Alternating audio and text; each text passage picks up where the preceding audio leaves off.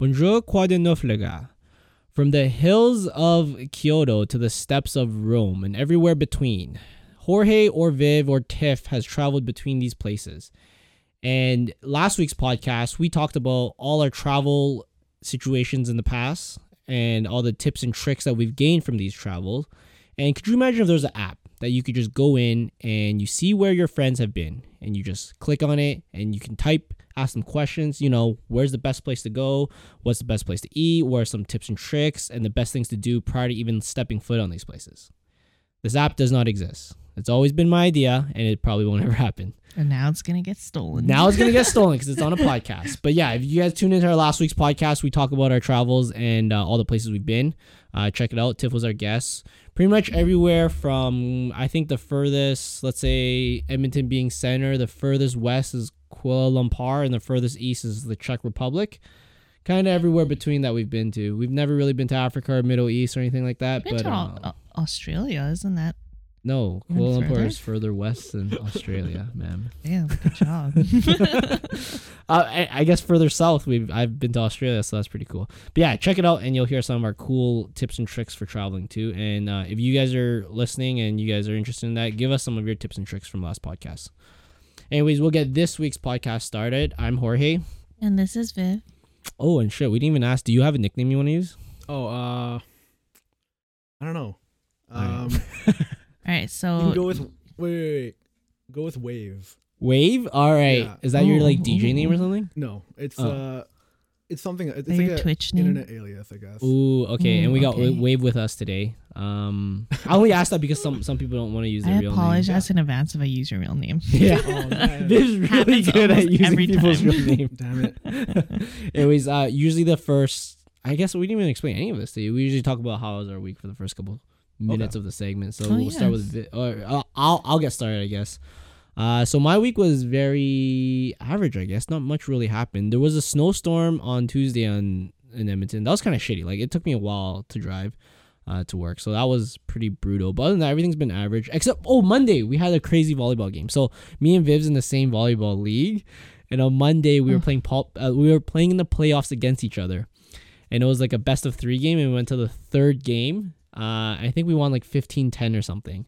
But it was really hyped because like we played super late and everyone else was done. So like everyone was just around our court watching the whole time, and there was some like sick plays during that time. Not for me. Like I thought I played like trash or like very average. Do you really? Yeah, I thought I played very average that day. Oh. But I felt like my team was like on top of it. So they have my back whenever I'm down. So that's good. Like, how late was this?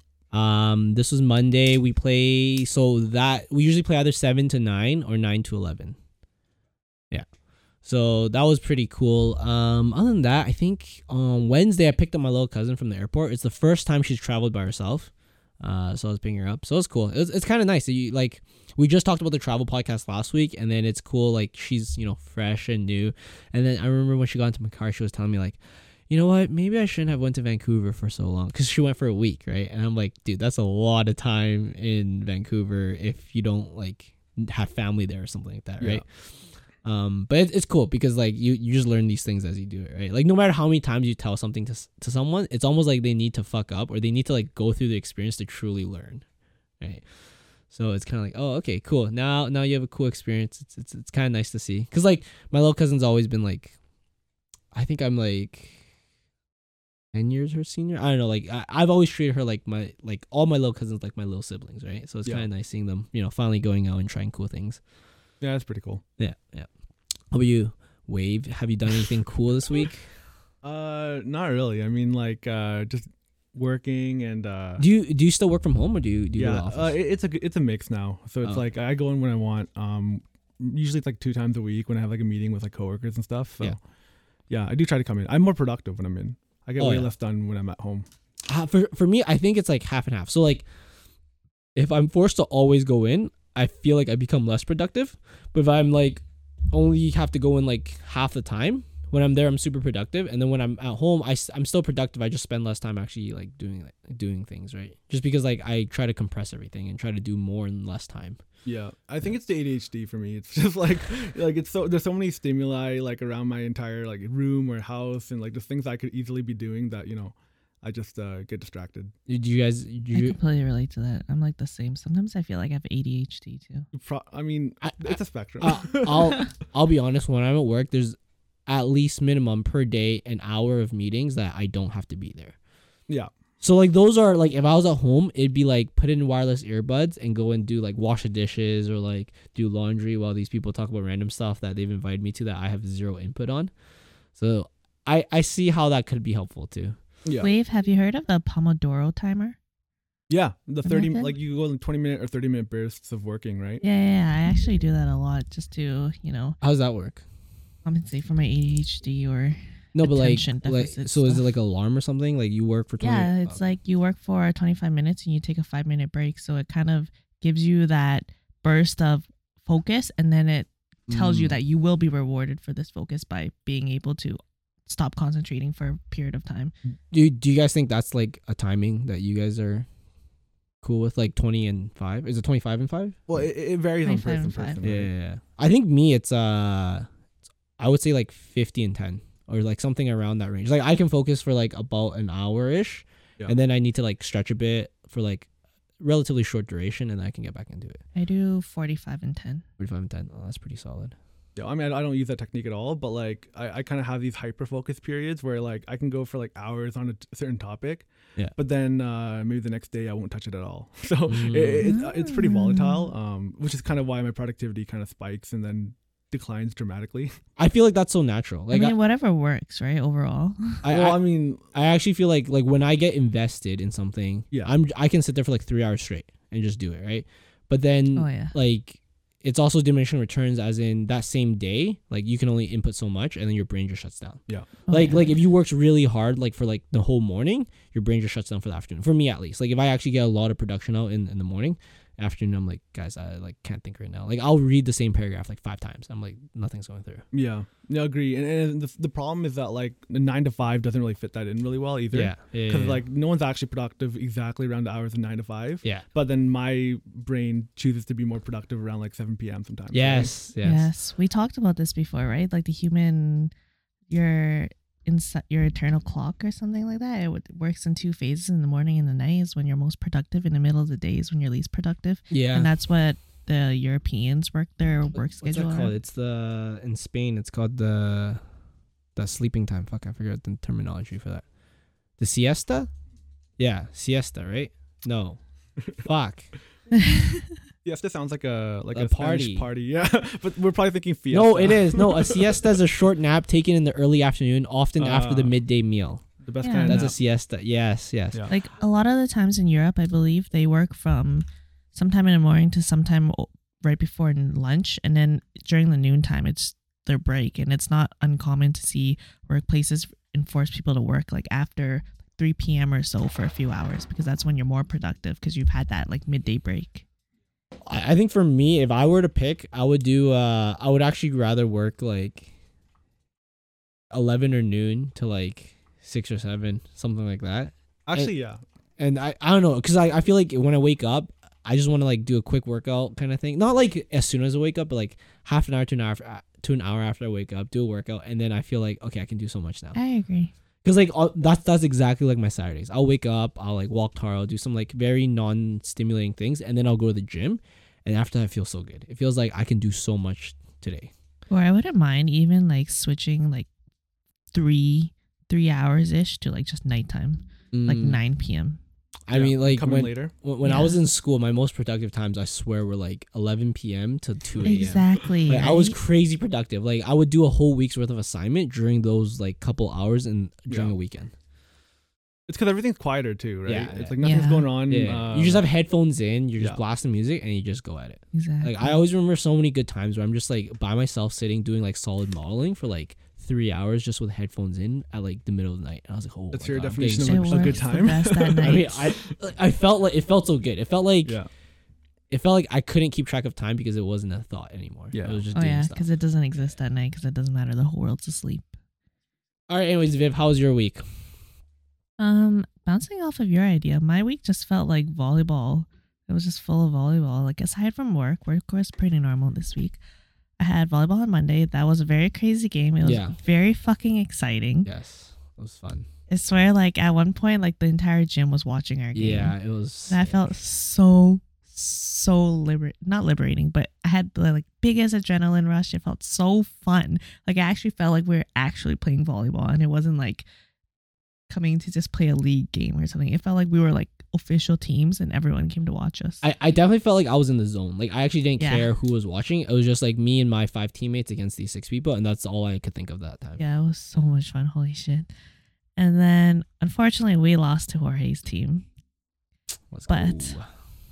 on Tuesday I had my women's game. We ended up winning, and it was really nice because this is actually my last game with this team. And fortunately enough, my setter set me the ball for the winning point, and I got it, and we got the point, and that Nice. felt so nice to end the season that way because I'm not coming back next season. Season winning point. Let's Yes, go. that felt so nice. So we got that. On Wednesday, it was the men's team Yeah. that was playing, and then I went to go watch because I knew that it was going to be like a crazy game, and it was. So you know how you have to win by 2? Yeah. They kept going back and forth for win by 2 until they were like 28 and 30. Oh, nice. It was so intense, such good plays. And then everyone went to go. Oh, on Monday afterwards, we went to Moxie's to eat. That was pretty fun. We had a pretty shit server though. But on Wednesday, I went with everyone to eat hot pot. That was a lot of fun. We ended up staying there until like 11:30, and I was like, Dude, God your damn meal it. plan's like fuck this week. I man. know, completely fucked, but like whatever. It's gonna be fucked next week too, I That's guess. true. And then yesterday I also had a game, and that was a lot of fucking fun. We had 2 subs because one of my teammates rolled his ankle last week, and then the other one said he was going to be about an hour late. So we were like, yeah, we're just going to find you a sub. And surprisingly enough, the subs that we got, I felt like we had more synergy with these subs than our original team. Oh, like skill level, they're about the same, but you just meshed well with these players. Yeah. Oh, nice. Yeah. And then it was so much fun, and we all went to Cactus Club afterwards, and we ended up staying until like 12:30. Partying up on a week. Yeah. On weekdays, hey. Cactus Club's fun though. Yeah, Sometimes. Cactus Club is a lot During of fun. happy hours, happy hour truffle fries. And that's basically it. I hurt my knee somehow this week. Or I hurt my knee and my ankle. Oh, really? Like yesterday, I lightly rolled my ankle. Like it's a little bit swollen right now, but nothing that I'm gonna like take time off for Yeah. or anything. And I kept playing right away. But I also hurt my knee somehow, and I don't know how, but it feels really weird now. Like it hurts whenever I extend it, Yeah. and it feels like if I move it weirdly, my like kneecap or some shit's gonna pop out. So that's concerning. But then I'm excited for this weekend. I have 2 bridal showers and a birthday party that we're both going to. I'm not tomorrow. going. Oh, you're not? No, I have a different party to go to. Oh, really? You're actually Yeah. not going? Yeah. I Damn. can't. Damn. I can't. Looks. But all good. Yeah, Tis that's- life. That's my week. 'Tis life. Well, cool. We have a research topic this week, so that'll be pretty cool. So I think we try to do one once every month. I think we failed maybe once or twice in the last 6 months. So it's not a good track record. But we've had, I think we had 1 month where we had 2 research topics, so that kind of made up for a bit of it. Oh yeah. But this week, Is it this month that's 2 research? this comes out. No, this is gonna be April. We didn't have one because this comes out. We record this in Oh, April, you're but it doesn't right, come out you're till right. May. So I think we missed it last month, but it's okay. We have one coming up now. Viv did some research for us, so I'll let her take it away. But looks good already. I see good PowerPoints with lots of text, less pictures. So it's always good to hear. I mean, there's no point for having pictures That's if true. no one's gonna see I know, it, no and one you but guys are us. just gonna express your thoughts anyway. That's true. So, the topic today is simulation theory, whether we're all living in a simulation or not. And this excites me so fucking much. I felt like my brain was being so stimulated when I was doing all this research. I was like, holy shit, I don't want to stop it. I've never been this excited. I mean, for I got something for so some long. aluminum foil upstairs. We should make some hats Hats. first. Yeah, we'll make some hats and then we can get started next time, you know? right. First, just off the bat, I'm just going to ask you guys, what do you guys know about the simulation theory? Let's start with Wave, dude. What do you know?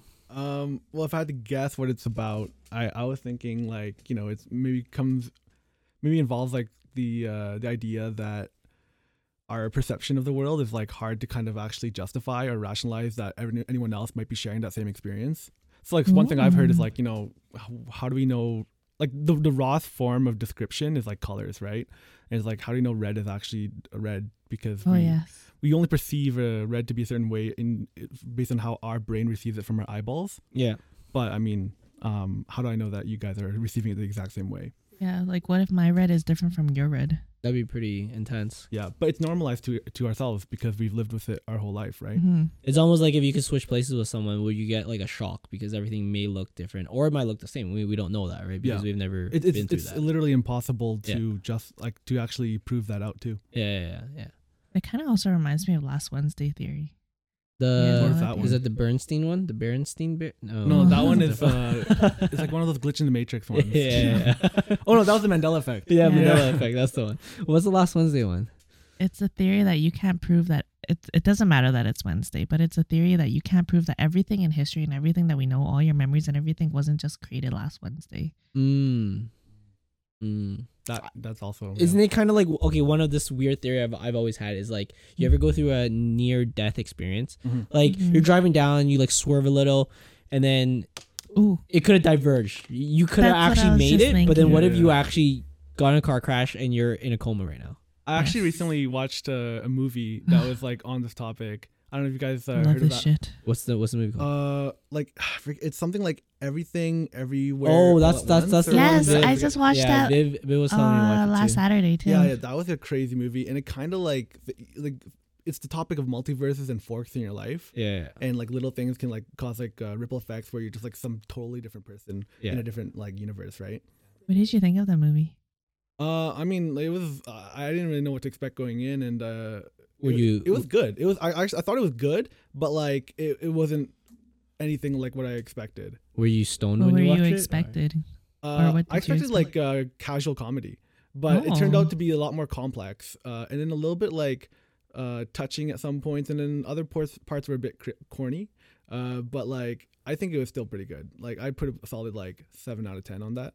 Okay. That's just me though. I don't know. Were you stoned though? No. Okay. I think the producers that wrote the movie seemed like they were definitely on fucking something, because there was like a solid 10 minutes when you would just watch two rocks on the screen and there was just text there saying what the rocks were thinking. And then at some points in the movie, I felt like crying, or I definitely teared up, and I could tell that my friends teared up too.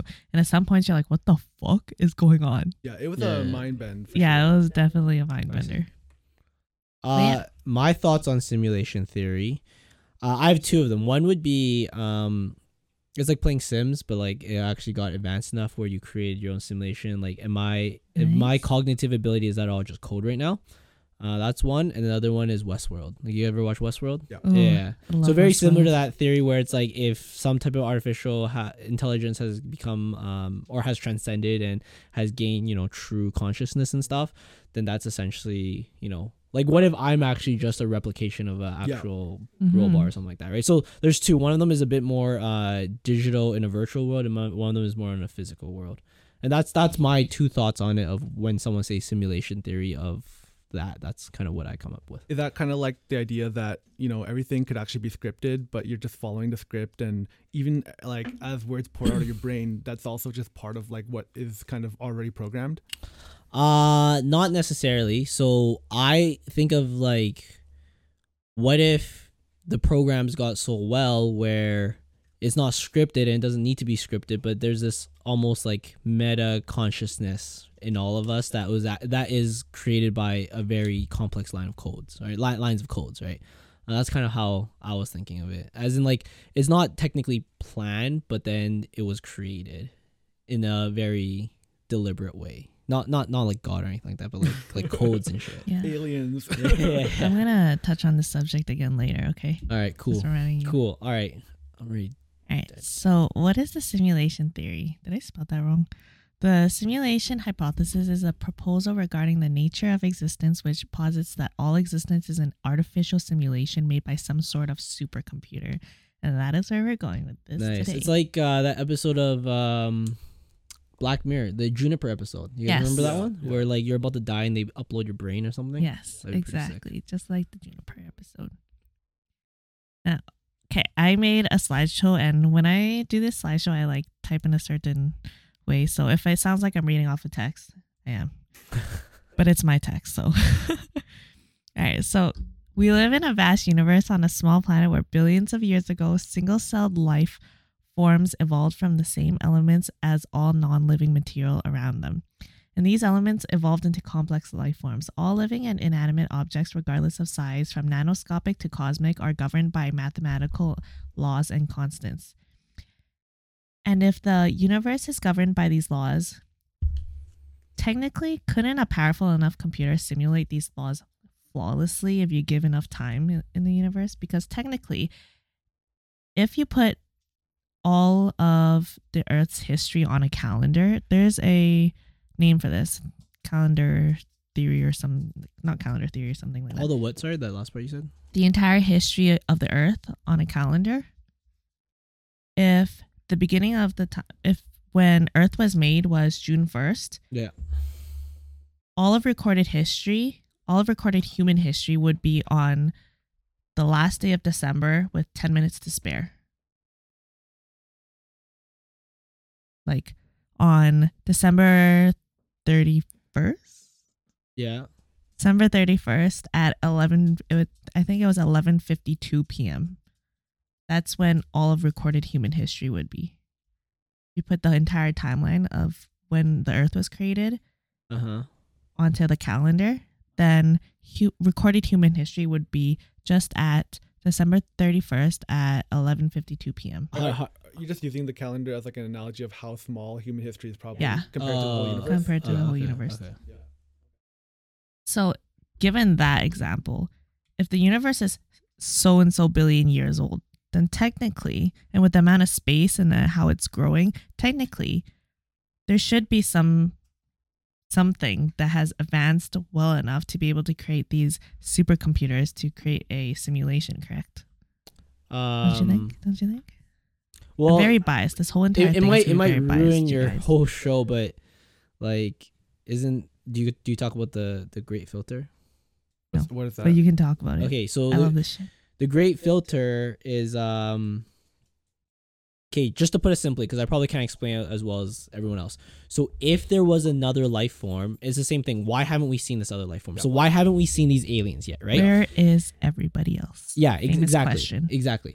And then where are the aliens? Yeah, where are the aliens? Where are these other things? Because if what Viv said is there's so much more that has happened before us, where are they right now? And the theory of the Great Filter is that no organism, even in the alien world, has ever passed this Great Filter. So that means they've gotten to a certain point and they couldn't go beyond this point, and they all go extinct. Like in terms of like an existential event. Yeah. For example, let me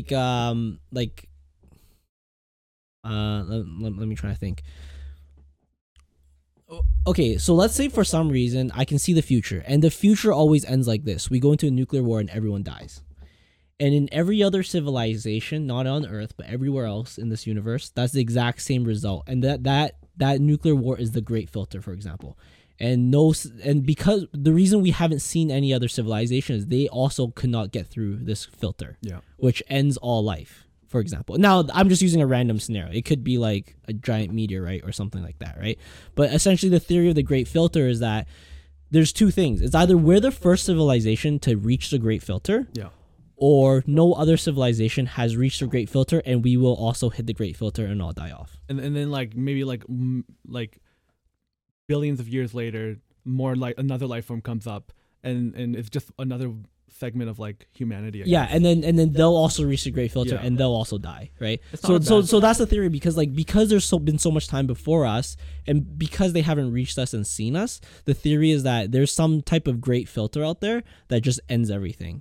And we're either the very first civilization, so therefore we haven't reached the Great Filter yet, or we're just another civilization that is going to reach the Great Filter. And that's the Great Filter theory. Yeah, it's not a bad... So the one I've heard the most often in terms of like the alien, like where are the alien questions, right? Yeah. Has been like the idea that like, like other life forms don't necessarily have to be in the same like plane as like what we perceive, and this could explain things like spirituality and also just like schizophrenia and some like mental illnesses where people are claiming they see things and shit like that. The idea is that like, you know, we only perceive certain like three dimensions for the most part. And time is also a construct that we have, but in the greater universe, we know for a fact that time isn't a construct for all things. Right. And so the idea that aliens could exist in different like planes, that's the one that I feel like has even like a little bit of hinge of like science behind it, even like from the idea that even the string theory was kind of proven out too, right? Yeah. Well, it's almost like what you said at the very beginning, where like you can't see exactly what other people see, and what if like they perceive differently? Like there's this other thing with the universe. There's dark matter and stuff like that, right? So what if they live in a different universe that like our physical senses cannot even see that, and it's the same the other way. Their physical senses cannot see what we are either, right? So because when you think about the filter, it's like, doesn't that kind of rely on on a concept of time being like a construct across all like but we also know that, you know, it's not quite the case, right? That astronauts have kind of aged differently after going out for like a certain period of time and coming back, right? But so I think I think one of the big things with the Great Filter is that one of the theorems is that life cannot sustain on a single planet. So we have to become a multi-planet civilization. And like the Great Filter is how to become a multi-planet civilization. And then if we can't, then everyone just dies here, right? So that's one of the potential or the possibilities of the Great Filter. We just don't know what exactly will be the filtering point, but that could be one of them, right? So possibly, I don't know. Like that was what I was thinking when you were talking about that. True. It's like the whole Fermi paradox thing. And this whole time when you guys were talking, I remember reading up on like, I think it was 9 main points that people say are the possibilities as to why we haven't found the aliens, or one of them was the Great Filter, and another one would be like there's just too much time and space. Yeah. And in between time and space, the coincidence that we'll actually come in contact with somebody else at the same time and have the same type of technology to be able to actually communicate and reach each other is very, very low. Yeah. That was another one that I remembered. Well, like let's talk a little bit about alien before we advance. What do you guys think? I think for sure there's aliens, in my opinion. I just think there's too much out there. Like there's too many scenarios that there must be another similar, not identical, but similar scenario out there to create life form. I think it's very similar to what Viv was saying. Like, considering the possibly billions of light years away they are, even if they do find a way to reach us, by the time they're to us, our civilization could be gone, or their civilization could be gone. Or technology could just be completely different, and we just can't understand each other. True. Yeah. Or like maybe or the what you said, like what Wave said, the perception. Like they might already be here, but they don't see us and we don't see them. Yeah. Because we only have a few senses, and maybe they could have so much more. Ooh. Yeah. And see, that theory kind of explains like spiritual like occurrences too, right? Yeah. That's exactly. That's pretty cool. Spooking me out right now. That's paranormal activity right there. Like if you even research bugs can see different colors that we can't see, and it's so hard for us to even imagine a color that we don't even know. Yeah, that's so true. Like the wavelength of what we see is actually so limited compared to the amount of electromagnetic wavelength there is out there. Yeah. Yeah, and there's also the idea that like as the years go by, science and technology advances, and we just learn more and more things, and there's some things that completely outrule old scientific statements that we used to believe in. Could you? I was just thinking, like, what if there's something that's unlearnable? Like, what if there's some crazy scientific thing? Like, the reason why we only have these amount of like Newton's law and all this stuff is because we can't go beyond that, because our brains literally cannot compute like an extra dimension, right, or something like that. That'd be sick. No, I think it does exist too. Yeah. I think it definitely does. I mean, exist. I think when you trip, that's where you go. You go into God mode. Everyone go takes into a different shrooms. dimension. It's life changing. I mean, you don't go into different. You see another dimension. It feels like it definitely does. Like it's like as simple as it is. If you take a 1D object or a 2D object, a 2D object would never be able to understand a 3D object. Yeah. Or if you're on a 3D plane, you would never understand 4D. Yeah. It just doesn't make sense. Oh, I love this shit. Yeah, I think the other thing too is like it is a little bit absurd sometimes to think of aliens as like humanoid type life forms. They could very well be like so small that we can't comprehend them, like as small as like in between atoms, for example, right? Yeah. And so like of course like we could never comprehend or communicate to them because we can't reach that like level of granularity, or the Fucking opposite. Yeah. We live in between atoms in their world, in their universe. It's kind of like, you ever see those movies where they start really big out and they go in, and then they go into your atom, and all of a sudden when they reach the atom, they're back to the very start. Yeah, where it's they're like very fucking large. Horton Hears a Who. Yeah. Well, Futurama covers like the stuff sometimes, and it's actually like as funny as it sometimes like makes you think a little bit about the older that. episodes were all like gold. Yeah. Like the newer ones suck, but all the older episodes, like the humor they put in, but with the amount of like research that they've done to create that humor, it was like the most iconic episode was the Bender one, where Bender was like a god to this tiny little oh planet. Do you remember yeah. that? It was actually that one was probably like most thought provoking. It was, he was in space and he Yeah. had a little civilization in his stomach, right? He was there for like eras, right? yeah.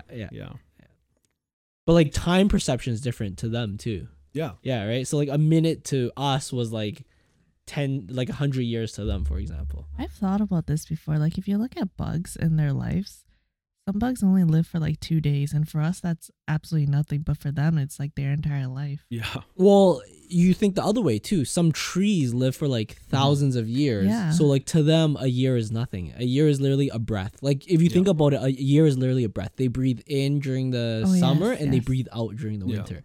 So they're literally just breathing like normal while we're like living our lives. Well, so when you think about that, then it's like, then there's no doubt that yes, maybe or probably aliens exist, but like their time spans are they're just on totally different like time than we are, right? Well, isn't it crazy? Like, okay, here's another crazy thought-provoking thing. What if the sun is also in a breath right now, right? So they're in either like the sun is an inhale or an exhale, but as soon as it exhales, everything dies. Like, could you imagine? But like the time span between inhale and exhale might be just enough for us to actually grow to like become a civilization. Like that's very feasible. Yeah. And then like that means that for like 4 breaths you have like 4 entire humanities. Like starting from like Caesar all the way, or like Jesus before Christ, all the way to like cyberpunk. And then like suddenly it's all gone, right? It's all gone, like completely gone. Like it's so much energy in that it just makes everything go away. I'd argue that's probably the most feasible like theory of the Great Filter type of thing. Versus because it includes like the concepts of time and how that could actually be a thing. Have you guys ever read into octopi and how their DNA is significantly different from any other animal on this planet? It's constructed slightly differently, and they have hundreds of different proteins that are completely different from any other animal on Earth. Some people say maybe octopus could be aliens. I mean, I see it. They look completely different. And I feel like so many aliens are like the construct of artists drawing aliens almost always look like an octopus head. Like a big head, a big head, and like then the a slender Simpsons? body. Yeah. But like not even that. Like even in like other shows, I feel like they've always had a construct of larger heads, bigger brains, and then very small bodies. I've actually looked into that, and it's actually also because of human evolution. Like over time, our eyes are getting bigger, our cranial size is getting bigger, and then there's different parts like our nose and everything is getting smaller because we just don't need it. And it's like how in the breathing podcast you mentioned that our jaws are getting smaller, and that's also why. That's too logical. Here's my thoughts on that. Someone got really fucking high and they went to the other dimension and saw what an alien looked like and they just drew it. Oh, that also brings up the point. Do you guys think astral projection's real? No, but I know you've talked about that. Do you know what astral projection is, Wave? Like out of body experiences, right? Yeah. In some cases it's like manipulative in the sense that people can actually force it. Yeah. I don't like just because I've never tried. I've had like was it sleep paralysis, but that's the furthest. I do believe in, like I know lucid dreaming is a very real concept, and it's related to sleep paralysis. But astral projection is a bit of a reach. I know that there's a lot of stories around it though, so like I'd probably put it in the same category as like people who are mediums, for example, or have like a spiritual like type of experiences. So similar to that astral projection point that we talked about. Have you guys ever dreamed in third person? Third person? Yeah. Like you're just watching? Yeah. Yes, I have. Me too. Like you watch but not like completely above. You're like watching yourself do things. Yeah, you're like right next to yourself while it's doing something. It's like you're playing a video game. That's third person. Yeah, I mean that could be a category of astral projection. Yeah, it's pretty cool. Yeah, I know lucid dreaming was an interesting one for me because like I don't know about you guys, but I always found that I learned the most in lectures when I'm like falling like half asleep almost, and it was the weirdest concept because it's like I felt like I retained like more of the more of the abstract concepts that I'm learning in like sitting at econ class, falling half asleep. How often do you fall asleep in class that you were able to make this a lot? But and so then I thought about that, and I think the logic there's some research done on this around like lucid dreaming and being able to like comprehend concepts and learn while you're dreaming. So technically you're able to kind of sit there and actually actively kind of study, learn concepts while you're actually asleep. And that was the concept of lucid dreaming and how powerful it technically could be. And it kind of reminds me of that Doctor Strange, scene where he's actually like studying his magic. If you ever watched Doctor Strange, The first one, he's actually studying the entire thing while he's like sleeping, right? That's true. That is true. I mean that's so I did a podcast on sleep, and that's exactly what we talked about. Deep sleep. Deep sleep is like where you actually take in and you put it into long-term memory. When you get into that state, you actually learn things. Yeah, and you get better at things as you sleep.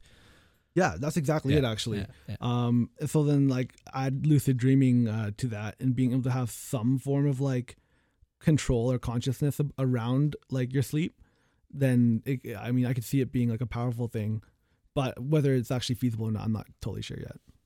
I'm definitely excited because I feel like as technology and research goes on to studying the brain and neurology and stuff like that, that's where we start to touch all these subjects and all these theories that we just talked about. And it could be the gap or it could be the bridge that gaps religion and science and like paranormal world.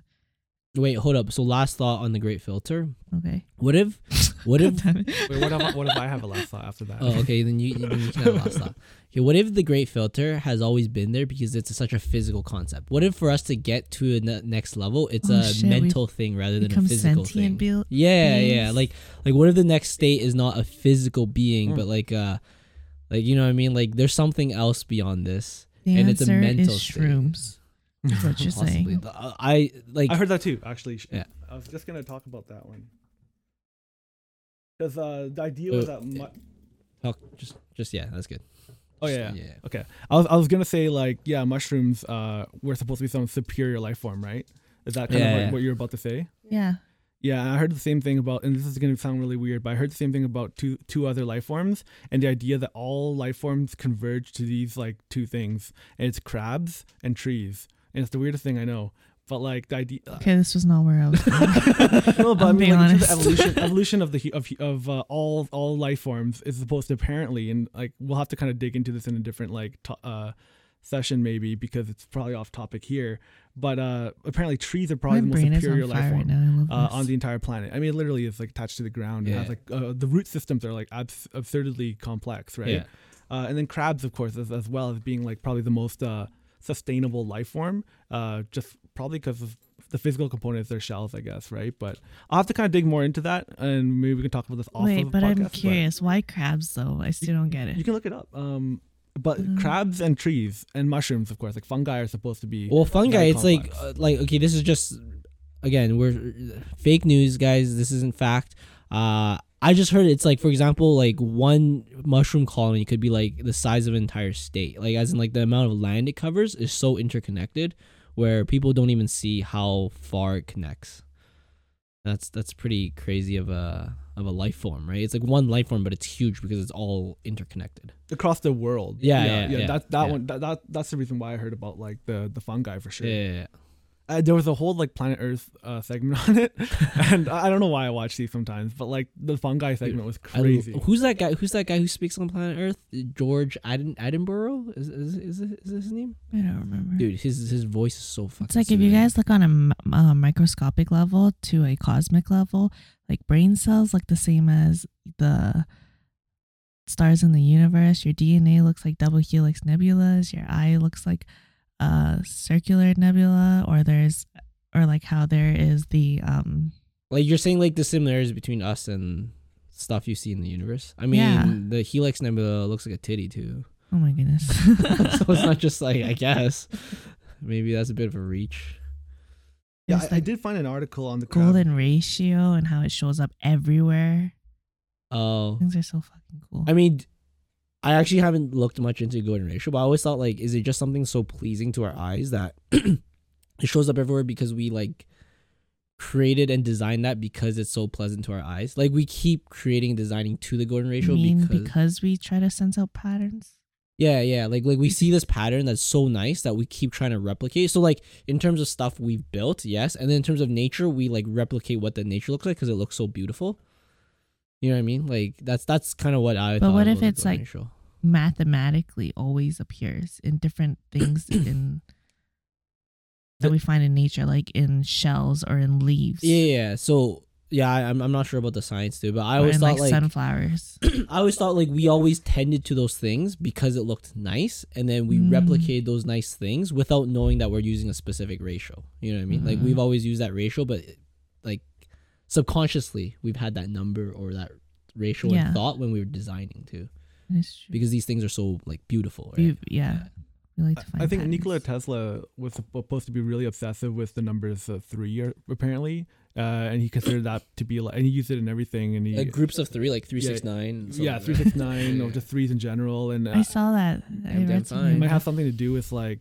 I also saw something the other day that was like, Elon Musk bought Elon Musk bought Twitter for $44 billion. Billion? Yeah, $44 billion, and he spent 4 months to do it, and he bought it on April 4th or something like that. Like it was a whole bunch of fours. And they're like, oh my God. I think sometimes people use these coincidences as reaches. That was definitely like I'm pretty sure he wanted to buy it as soon as he could, but this is the earliest he could do it. But anyways, back to the simulation theory. So there's this guy named Nick Bostrom. He is an Oxford philosopher who advanced the argument that we're likely living in a simulation. He hypothesized that at least one of 3 possibilities is true. The first one is all human-like civilizations in the universe go extinct before they develop the technological capacity to create simulated realities. That's pretty much like one of the great filters. Yeah, very similar to what you were saying. And the second one is if any civilizations do reach the phase of technological maturity, none of them will bother to run simulations. I don't understand that part. Basically, it wouldn't interest them because they're onto different things. Perhaps sentient beings that focus more on meditation or something. I mean, tons of people who play Sims, so I don't see why people won't run these simulations. That's what I'm saying. But the one that he believes is the most probable is that advanced civilizations would have the ability to create many, many simulations, and that means that there are far more simulated worlds than non-simulated ones. That I believe. Like, you ever see that Rick and Morty episode where he plays that game, where Morty plays a game? I was like, dude, that's such a scary game, but I can see that being like a potential future game, right? For sure. And like, what if I'm in that game right now and I'm just scoring so low right now? Alright, so as I was saying, he thinks that the last one is the most probable one. And this was also supported by a guy named Rizwan Virk. He's a computer scientist and a video game designer who published a book called The Simulation Hypothesis. And this explores Bostrom's argument in more detail, and it traces the path from today's technology to what he calls the simulation point. And this is the moment at which we can realistically build a matrix-like simulation. So I guess he assumes that there's going to be a lot of simulation, like to the point we get technology to create simulations. There's probably going to be so many different simulations that we may or may not be in one of them. Like simulations within simulations, to infinity. Yeah, because each simulation ends up creating, like evolving to create their own simulation. Yeah, it's kind of like you watch Rick and Morty. Yeah, the tiny world and then the tinier world. To create the energy. Forever. Yeah, but like, I definitely see if we do get to the point where technology can actually create these simulations, I don't see why people won't. Because what I would do is I would put myself in that simulation with all my cognitive abilities and pick different diversion paths and then see what is the best choice, right? In terms of if I was in that simulation. Right? Yeah, that's a genius I think way the to live issue life. comes when we start to try and like think about whether we're one of those simulations. And then it kind of defeats it can become a very depressing thought process, right? Everyone starts killing themselves after they find out. Well, it's like, does anything matter if we're just a simulation that is like one branch that a greater being created already? Exactly like the episode of Rick and Morty. Yeah. With a tiny universe. So there were two thoughts that kind of stemmed from this one, from my own thoughts, I'm going to say, is that when he talks about the fact that there could be far more simulated worlds than non-simulated ones, that kind of hints at the fact that there could be one or a few worlds that aren't simulated, that are just real, amongst a whole bunch of simulated ones. And we could be the real one, or we could be the fake one. Like, we don't know. You don't know who's the clone, right? Exactly. Like when you make the clone, who knows? Like, you know you're not the clone, but the clone's also thinking they're not the clone. Yeah. Exactly. It's kind of like the Westworld thing, but in I don't know, simulation theory. Fuck, when's the next season of Westworld? I'm really so excited whenever it took me so long to actually finish the 3rd season of Westworld because I felt like it was just being dragged out a little bit. I thought the 2nd season was dragged out, not the 3rd.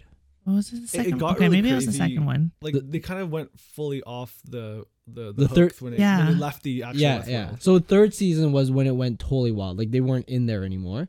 And then 1st season was them getting to the point where they find out that was insane. I think I watched the 1st season in one day. Yeah, but the 2nd season was a bit drawn out. Like there's some cool parts, but it was a bit drawn out. But then like near the end of the 2nd, you like get really hyped up. Oh yeah. And then the 3rd was just like everything blown up. Was the 2nd one the one where they had the Japanese? Yes. That was really cool. That was cool because they show that in the future there could be all these different possibilities. Like you could have a Japan, like East, world, Southeast Asian world, and like a West world, and like.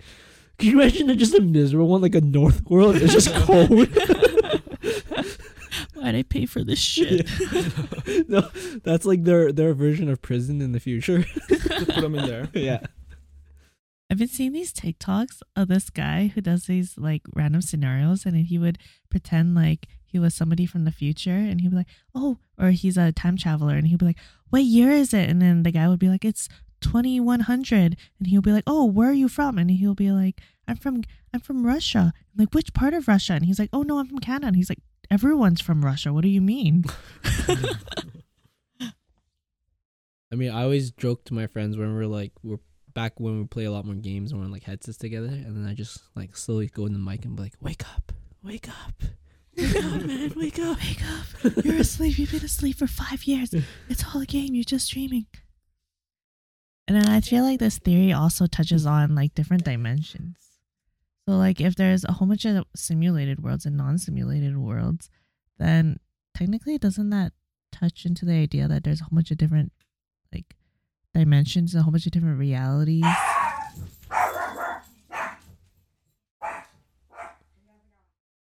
Yeah, different dimensions that'd be pretty sick. I guess it does, right? Like I think what we're always thinking of a dimension is like a 3D space. But like what if it's like a different virtual space as a different dimension too, right? Like what if we're on a virtual space right now, but there's another virtual space? That's technically our multiverse. Like there's another universe just like us, right? Or there could be like, if you think of it as bubbles, we could be like a huge bubble amongst bubbles, and there could be a whole bunch of smaller bubbles inside our bubble. True. Freaking insane.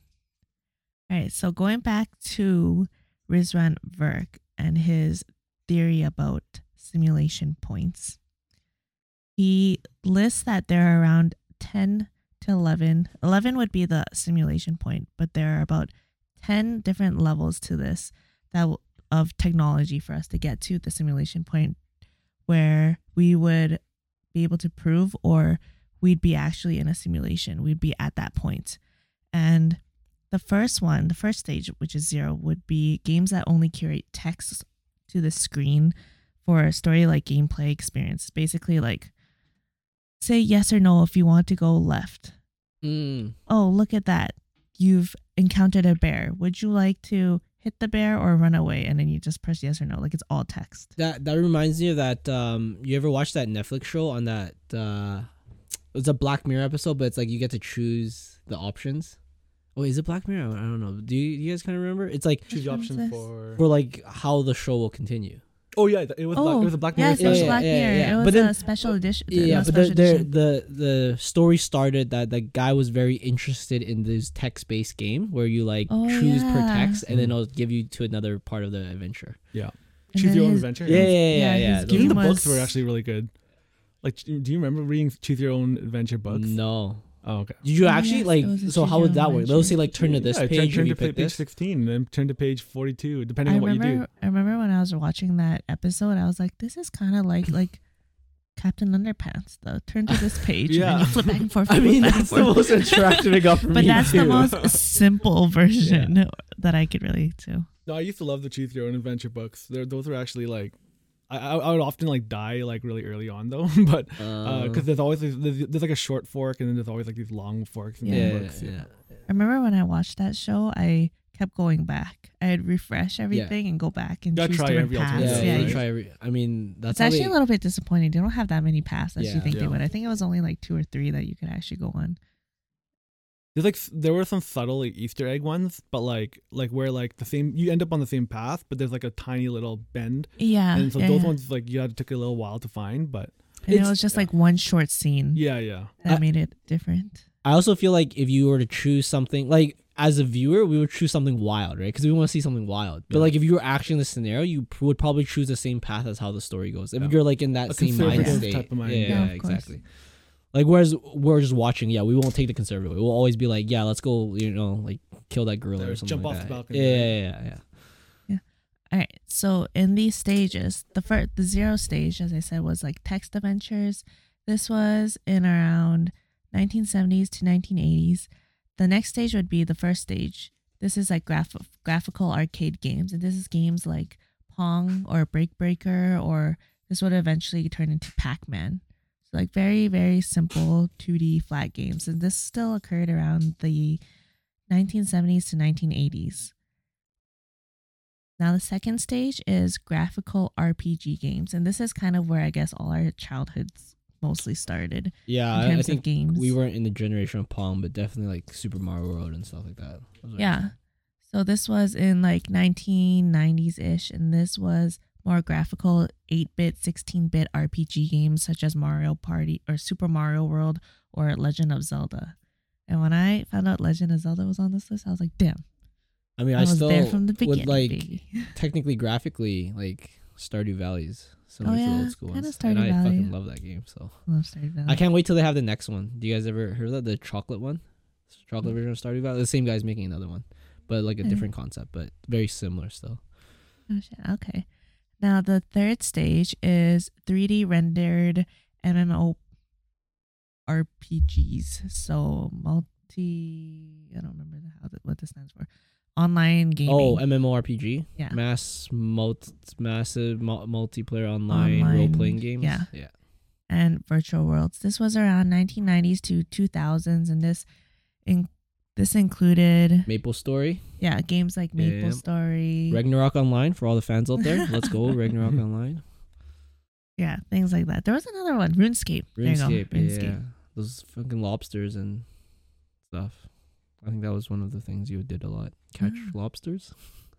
And then the fourth stage would be immersive virtual reality. And this is kind of 2010 to 2020s. And this one included with stage 5 would be photorealistic, augmented, and mixed reality. And this is kind of where we are right now. We're around stage 5 What's XR? on average. XR is experience games. Like- so it's more like AR and VR. AR is augmented Yeah. reality, VR is virtual reality, XR is experience reality. So it's more like if you go to a movie theater, it's the difference between 4D and 3D, where you actually like feel it. Oh. So you'll have more things like wind, omnidirectional, your senses are being treadmills. used. Wait, your here's senses here's are more something involved. wild. Then would XR be like a time escape game? Like not time. Sorry, like a escape room game. Not necessarily, because it needs to. I guess in the I guess- future they can make something Yeah, similar. I guess if they use like smell and stuff. Yeah. But also like applying some form of like technology. digital, like, experience too, okay, right? Makes sense. Yeah, exactly. And this is kind of where we are right now in terms of our technology. But we do, obviously, as you're going to hear the next stages, we do have our foot in the door in some of the other technologies. Wait, so before we move on, what's you guys' experience with AR VR so far? I have played a few VR games. So like, what's it called? Beat Saber? Beat Saber, yeah. Beat Saber, or on the Oculus, there's Slenderman. Oh, Is it you Slenderman? play Slenderman? Is that a scary like, game? Yeah. Yeah. Shit. Is And that just like then- a for fun thing that you do casually?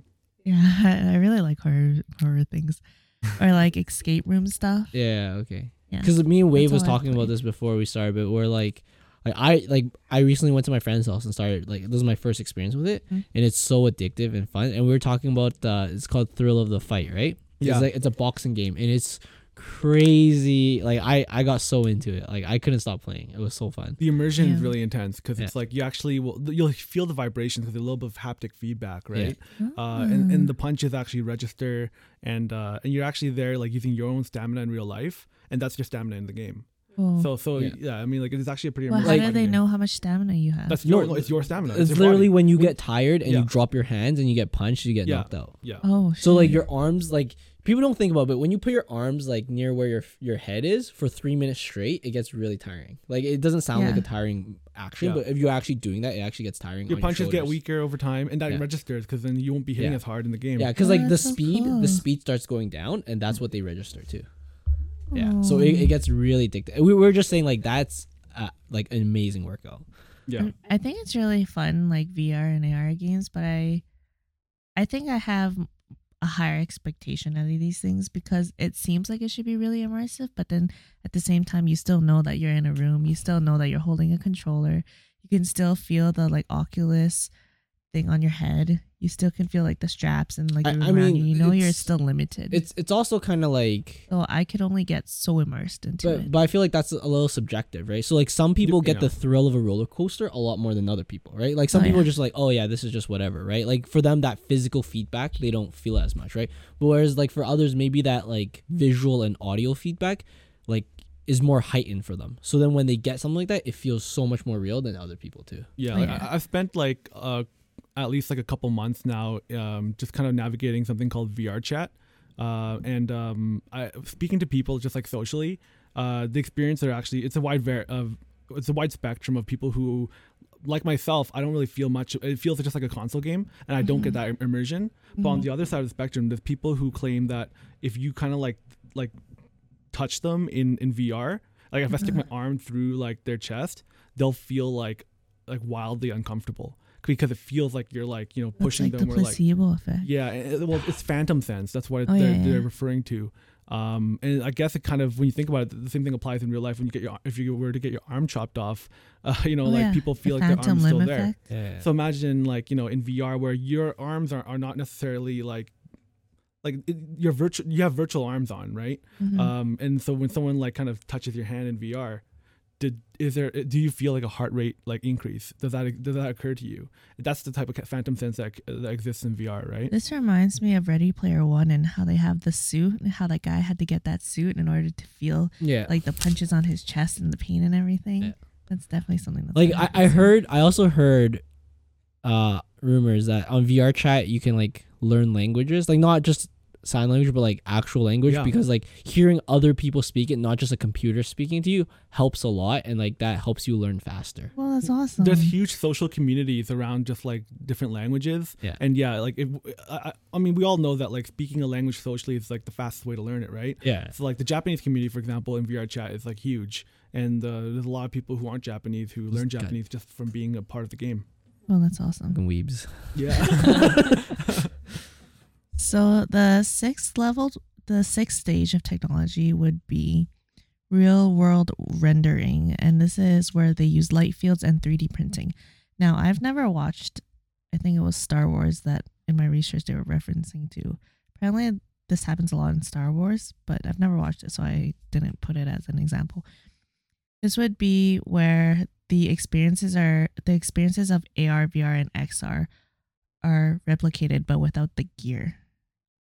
And this is where the light fields and mixed reality would come in. It's almost like you ever see like a cartoon, like say like a Justice League cartoon, they have a training center, like a simulation training center, and they're like fighting these robots but they look like humans and stuff. Like they'll project like Oh, yeah. Yeah. But then it's like just robots like physically. That's kind of how I think of it. Yeah. I wonder if that's kind of overlaps with like hologram technology. Yes, I Yeah. was just going to say that hologram technology would be in this space. To be fair, like, I think it was almost like 10 years ago now, Tupac was at Coachella. And the hologram Tupac, right? I think it's pretty cool that there's some supercars that have holograms instead of a dashboard now. Oh, really? Like Koenigsegg has it. Pretty fucking cool. Yeah, so that would be around the 2020s. How do you say it? 2020s. And then the 7th stage to 8th stage are mixed interfaces and implanted memories, which I thought was really interesting. And we're not exactly there for the implanted memories part, but we are in the beginning stages. And for the mixed interfaces part, we are further along than the implanted memories part. So this is where we bypass the physical technology of AR, VR, XR, and we have the experience be directly implanted into your brains, like Neo in the Matrix, where he wakes up and he thinks everything is real and he has to take the pills. No, it's like also in the Matrix where he like downloads Kung Fu into his brain. Yeah, also like that. And then there are 2 companies right now that are trying to make this possible. And one you've probably heard of, which is Neuralink by Elon Musk is opening, and the other one is Neurable. I think I've talked about something very similar to like this simulation point where I was like saying like at some point there's so much to learn. Like that means your starting point to get to like expert level becomes wider and wider because what becomes common knowledge becomes lower and lower. That at some point it's either our brains get better of learning something or there's some AI assisted learning where things you just like retain things faster. And I've always thought like that had to be a way. Like it took me X amount of years to learn all the math I needed to do engineering work, right? Yeah. And like it's only getting harder. Like it's only getting more advanced. So the only way that the younger generation can keep up is that they'll have to have some type of assistance to get to that learning point. Yeah. Oh, yeah, and like sure. the assistance right now between me and them is I had to use books. Now they're using technology like iPads and stuff to learn, but there must be something else in the future too, right? Mm-hmm. Like, could you imagine if we had like a VR learning center where you have like mechanics like go under these VR cars that aren't like those real exist. cars, Yeah, right? those are actually a thing. Or like they're working on some type of technology that you can't like it's not commonly found, like something a bit more difficult in like an industrial setting, but you're like in a city. So like for example, there's these equipment in Fort Mac, but in Edmonton Nate Center, you have these VR sets where you're working on these like heavy duty equipment that just doesn't exist here. Yeah. Or you can even hypothesize that they could be working on something that we can't physically construct at the moment, but in theory we can. Yes. And then you can further develop that in the meta space. That's actually a really cool thought, because what you do is you design something and then you put it into a virtual space and you tell a mechanic, go fix this thing. And if they go in and they say, I physically can't because of these restraints, then they can fix their design based on their feedback. Yeah. Without actually having to test like physical products. Without having to make a physical prototype. You won't be limited by all those failures with your physical prototype, because as long as you have it virtually, then you can manipulate it however much you want, how many times you want, without having the repercussions of it being physical. Yeah. Dude, this goes back to my whole 3D audio, because like to get to this point you need 3D audio recording. Mm-hmm. Right? Spatial audio. Yeah, so where it's like, you know how 3D video recording, it's like that whole Google thing, and you just goes around, you can get a 3D image of something, right? But same for like audio, like something sounds different from the front than the back. Oh, yeah. It's not just a point source, not point source sound going away.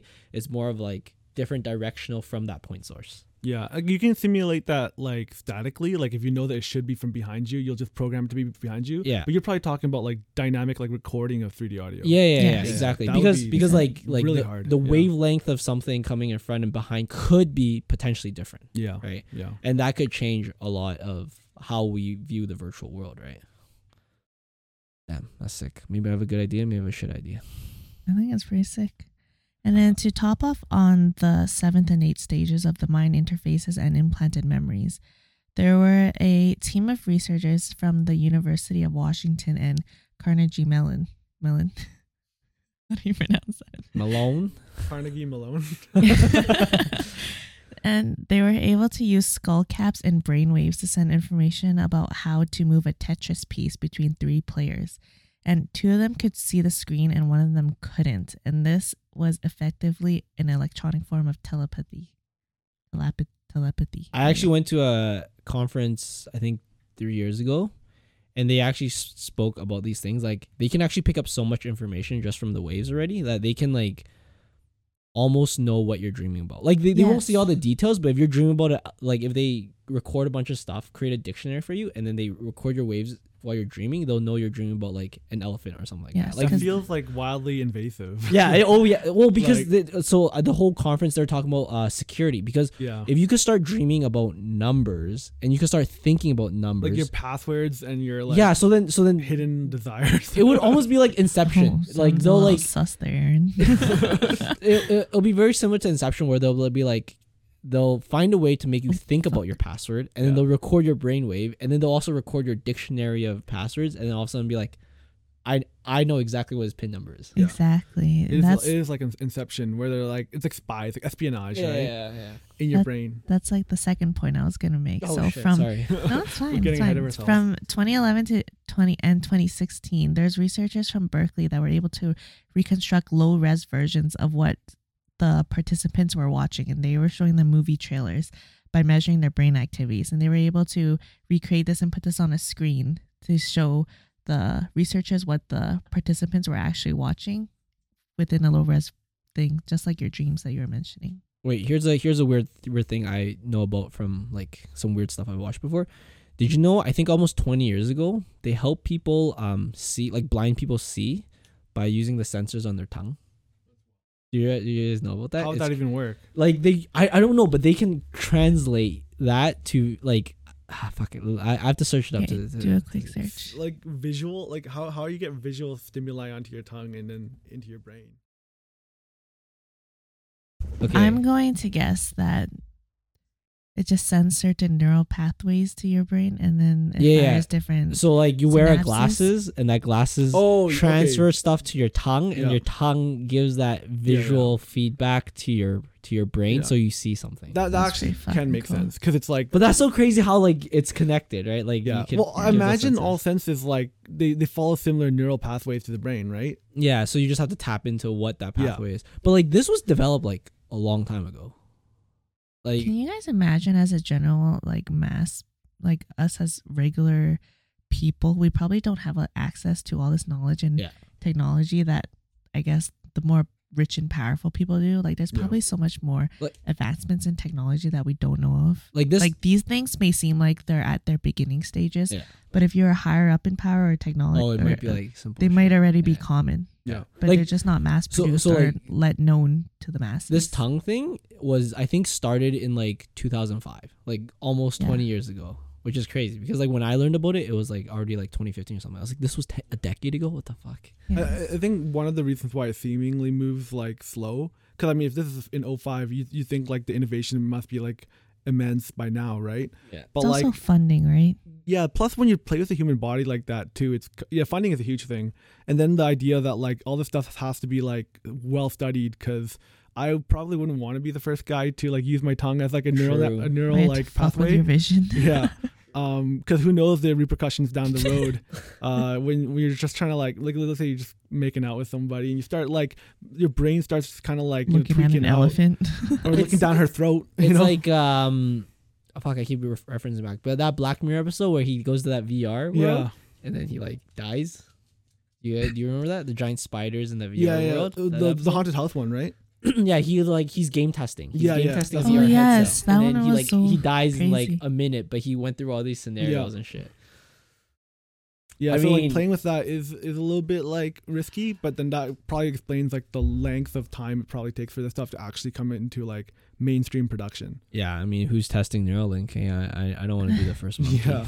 I mean, like, I It's feel mice, like for the when most you're part. at that level where you have the power and money like Elon Musk, I'm sure you can, Buy a bunch of if children you from think of it different this way, yeah, like this is not really a humane way of thinking it, but if you think about it, there's probably a lot of people that are willing to be tested well, I mean, Well, for but the thing sake is- of humanity and technology, you know?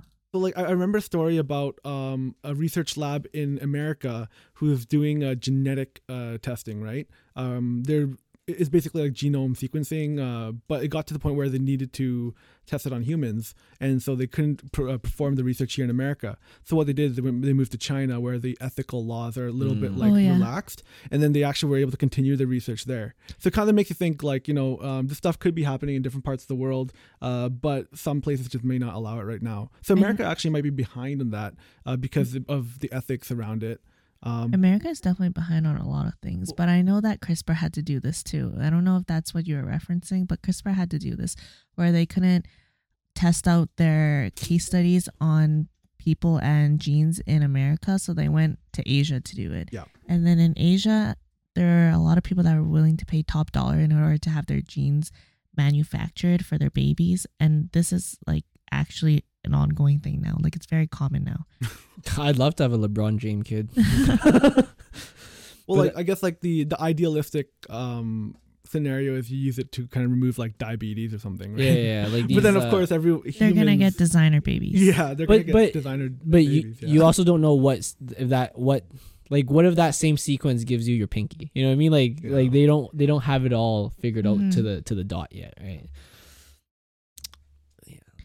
So there were also research and tests done by this guy named Wilder Penfield that suggests that memories can be triggered inside the brain by electrical signals.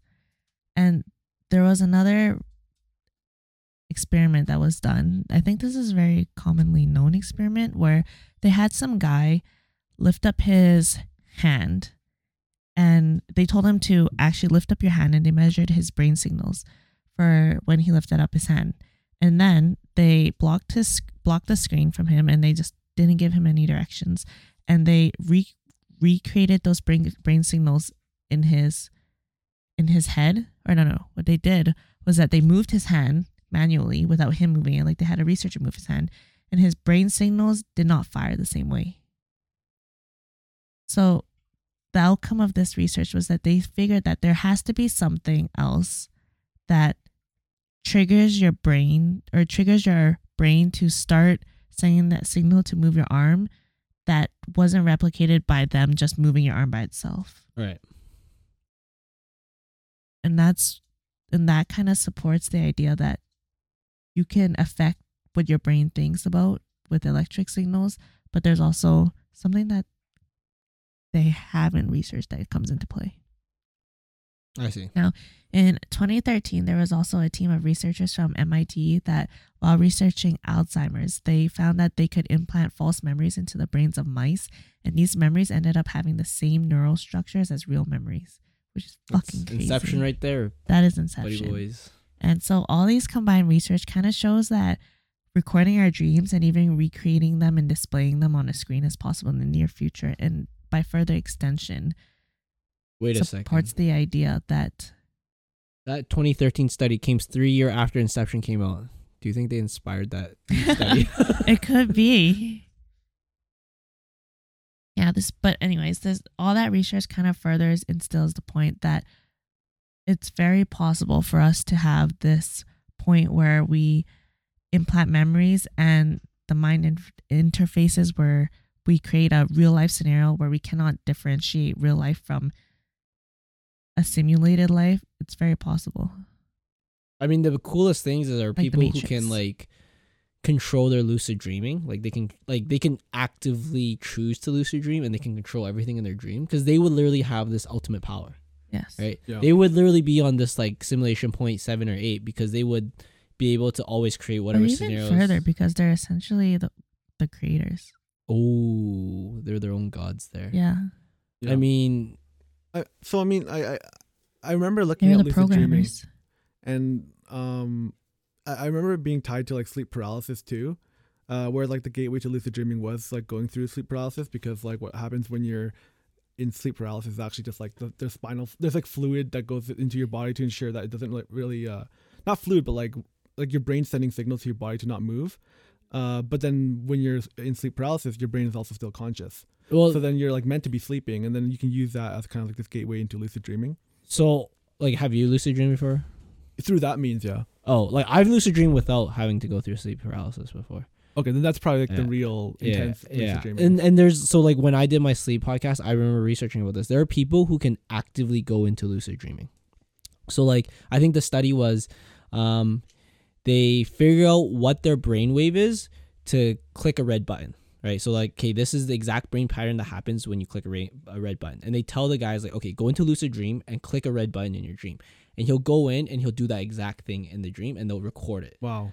And then like, cause he's trying to prove that, hey, I can actively Yeah. lucid dream, and they're like, okay, prove it to us. And then they designed the study for that. That's And they've done this with like other people too that can like actively lucid dream, or it'll be like raise That's your so right cool. arm in your dream, Yeah. and then like similar to what you're doing in real life, and Yeah. they'll just record everything, and that's what he's doing in his dream too. Imagine, it feels like a sort of superpower. Well, It it is. It literally. Like, it really is. Because like you have unlimited creativity, and like I think it's almost like a mental, emotional superpower. It's like if someone pisses Yeah. you off, you can just murder them in your dream, and like that'll Okay. like blow off steam or something. You know what I mean? Okay. I was then. thinking about that one. or like yeah, I don't know. Like if you're very angry at someone, you don't even have to take it out in real life. You can be like, hey, I'm gonna go to a dream. I'm going to my happy place. And it's I gonna be feel like great. I'd be really addicted to sleeping if I could Oh, actively dude, lucid dream. I'd sleep like 10, Like, 12 hours a day. If I yeah, could. if my real life sucked, I'd be like, all right, guys, I just need a bed. Just keep me alive. I don't know. It's- Give me It's like No. Inception, and then Soylents 24/7, and Yeah. I'm Gucci. I'm just gonna sleep my whole life away. it's like in Inception where they had that like it's almost like a opioid den where there's a bunch of guys all like always in their dream state with Yeah. that whole stuff plugged into them. It's literally like that. Like people get addicted to that stuff of being able to control that. Do you know if like rest is still like as optimal when you're lucid dreaming? It's different. So like when you have different stages of sleep. So when you lucid dream, you're in the REM stage of sleep, and your benefits are different. So Okay. those benefits are mainly for like creativity and stuff. So like if the listeners are interested, listen to my sleep podcast. But anyways, pretty much like your deep sleep, you don't dream during your deep sleep, and that's like say creating the foundation, and in your REM state, you're turning that foundation into a statue. Oh, okay. So like you're getting the base amount of information during your deep sleep, and your REM sleep is helping your creativity and all those things. And that's when you lucid dream. Yeah, you don't actually dream during deep sleep. Okay. Yeah, it's like a non-state dream, or non-dream state. All right, now the 9th stage is artificial intelligence and NPCs. Now, I thought this one was really fucking interesting. This is going to be around the 2020s or 2100s in terms of years, and what we estimate would be the time frame for this technology to come out. And this is where AIs and NPCs pass the Turing test. Now, the Turing test is a method of testing in artificial intelligence for determining whether or not a computer is capable of thinking like a human being. And there has been no computer so far or AI that obviously has passed a Turing test, or else obviously we would all hear about it, and that would be fucking insane. I mean, I think there were some that was close, but then I think they didn't pass it still, from what I remember. The test was named after Alan Turing, who is an English computer scientist. He's a cryptanalyst. What's that movie about him? Oh, the one with The- like the guy, same guy. Oh, Benedict Cumberbatch. Yeah. That was a really good movie. Remember Benedict? Alan Turing movie. He is also a mathematician and a theoretical biologist. The Imitation Game. Yeah. Yes, the Yes, imitation that game. was a really good movie. They're getting like in the direction of this already, and I guess it's perfect Yeah. timing because it's like 2022, so we're Yeah. just getting started, right? Yeah. But they have like the VR like NPCs that react to like they're almost like your friend in VR, Mhm. and they'll talk to you and stuff like that. Well, it feels like we've gotten so good at making specialized AI that now they're finally like, okay, let's make generalized AI now. Like, let's get into that world. yeah, the kind of horrifying part is like, you know, from so far at least, like every good example of like general AI that's learned from like our own like social like Wants selves to kill us. wants to end up killing us, yeah, or just has some sort of ill intent after like a couple days or even Yeah. like a couple hours. Oh yeah, for sure. The test is basically a game where in a conversation with an AI, it's indistinguishable from a conversation with a real being. So that's essentially how we would know if something passes a test. You absolutely can't tell that they're a computer or whether they're a human being, and that's kind of like in Westworld, how some of them couldn't tell that they weren't. I Real. mean, I feel like the test has to change over time, right? Because I think the test Of course. parameters from the beginning when Alan Turing made it was limited to the ideas of what they had back then. Of course. And now, so for artificial intelligence, which is by definition the ability of a digital computer or a computer controlled robot to perform tasks commonly associated with intelligent beings. And these intelligent beings, obviously, we compare it to ourselves. These are characteristics such as the ability to reason, to discover meaning, to generalize, or to learn from the past. And there are already AIs that have made the news a long time ago that they were able to beat professional Go and chess players, which involve a lot of mathematical and strategic thinking that a lot of people didn't think that AI could get that far. But when they finally did, that's when it kind of surpassed a huge hurdle in terms of AI history. I feel like they've made the process so like simple too nowadays, where they just like give them the most basic rule set and they just let them play like a million times. Yeah, like it doesn't actually surprise me to hear that AI can beat humans in like mathematical games or like anything that's algorithmic. Yeah. But what will surprise me is if they can surpass us in like EQ. Because then the ability to kind of empathize to the extent that's probably the new Turing test, if I had to think of one, right? Yeah. Is to kind of like actually emotionally like empathize and maybe even play the role of like some therapy type of like maybe like specialized AI around therapy, right? Yeah, or even to read like micro expressions. Like if you humans can read so many micro expressions in terms of facial expressions or body language or even tone of voice. Yeah, passive aggressiveness that no robot right now or AI can ever detect. And these are like super micro expressions, like a twitch of an eyebrow or even like the tiniest lowering of your eyebrow that you're like, oh, this person's upset now. That a robot could not sense that out. That would definitely be a new level of the Turing test. Well, I mean, even right now, like there's that Dota AI. What's that called again? Open AI. They're like pretty much they just keep running these AIs to play Dota, which is similar game to League of Legends. I think that's more common within people, and like they're getting to a very good level. But it's so hard because it's such a creative thing to do, right? It's almost similar to humans, where it's like you can have these micro movements that could be a difference between like a beginner and a pro, right? Yeah. It is pretty fascinating. Another thing is that deepfake is becoming a lot more advanced, and deepfake is a video of a person, a video or a pic. Most of the time, it's a video of a person where their face or their body has been digitally altered so they appear to be someone else. And then it's typically used in malicious ways, but it's basically faking videos. Yeah, I think Key and Peele, they did that one on Obama, I think, to demonstrate how crazy the technology is. There's like fake celebrities on TikTok it's all deep faked. Yeah, I saw an Elon Musk one that's supposed to be Chinese. Like, don't they do it to the point where they can even like do it to their body? Like they can like send nudes of a celebrity that they never actually took, and it's like all deep faked. I was like, damn, that's crazy. Those on Pornhub. But anyways, for like video games and how we were talking about like NPCs earlier, this is the part that I think is really cool. So the video game metaphor raises the possibility that there are both PCs, which are player characters, and NPCs that are purely artificial. So if we're all PCs, that means that we're just playing the character inside the video game of life. And then that would mean that there's parameters of the game and some sort of goal to be reached, right? Because if you have a single player game, then you essentially have a journey written out for you. That would be pretty interesting to figure out whether we are all PCs or whether some of us are NPCs and some of us are just PCs. Like it's like a giant MMO is what you're saying. Yeah, essentially. Like life being a giant MMO. Like, sometimes my 7-Eleven clerk seems like an NPC. Who knows, right? It's kind of like the thing where no matter what time I go to the gym, I always see the same people. Yes, I have. Those are NPCs for sure. I have some of those. They're NPCs in your views, but maybe you're NPCs in their views. Oh my goodness, well, that could be. Maybe they have no views because they're robots. I think there's like a study done that like only a certain portion of people actually have like a voice in their head. And so a lot of people, like, an inner dialogue. Yeah, an inner dialogue. But some people don't, apparently. And I do. So it's like always so weird for me to comprehend like not having a thought in your brain regularly, or people are just like something that's like going on. Like I've heard of that. And then people were saying that the people that don't have an inner dialogue are NPCs. And you guys just haven't realized they're fucking pigeons. If it's like when you're going about your day-to-day lives, how don't you have an inner dialogue? Like they just have the task form in their head that they know what to do. That sounds like if we found out that everything was a simulation and you went back to see, oh yeah, that was so obviously like a clue that everything was simulation, this would be one of them. I mean, like for those people who don't have a thought in their head, I bet they go to bed pretty easily.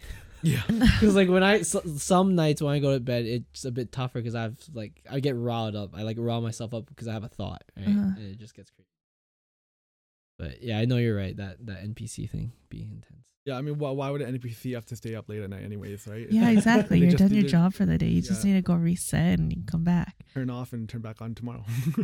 Yeah, and like if there are NPCs, and like how many of us are NPCs, and what's the purpose of having some of us be PCs and some of us be NPCs? Like imagine if there are 5 PCs in the world. But what would the goal or the purpose of that be for the simulation? Okay, but if in a larger scale of things. Here's another thought to that. If you're an NPC, would you ever even come to this thought? Yeah. Oh.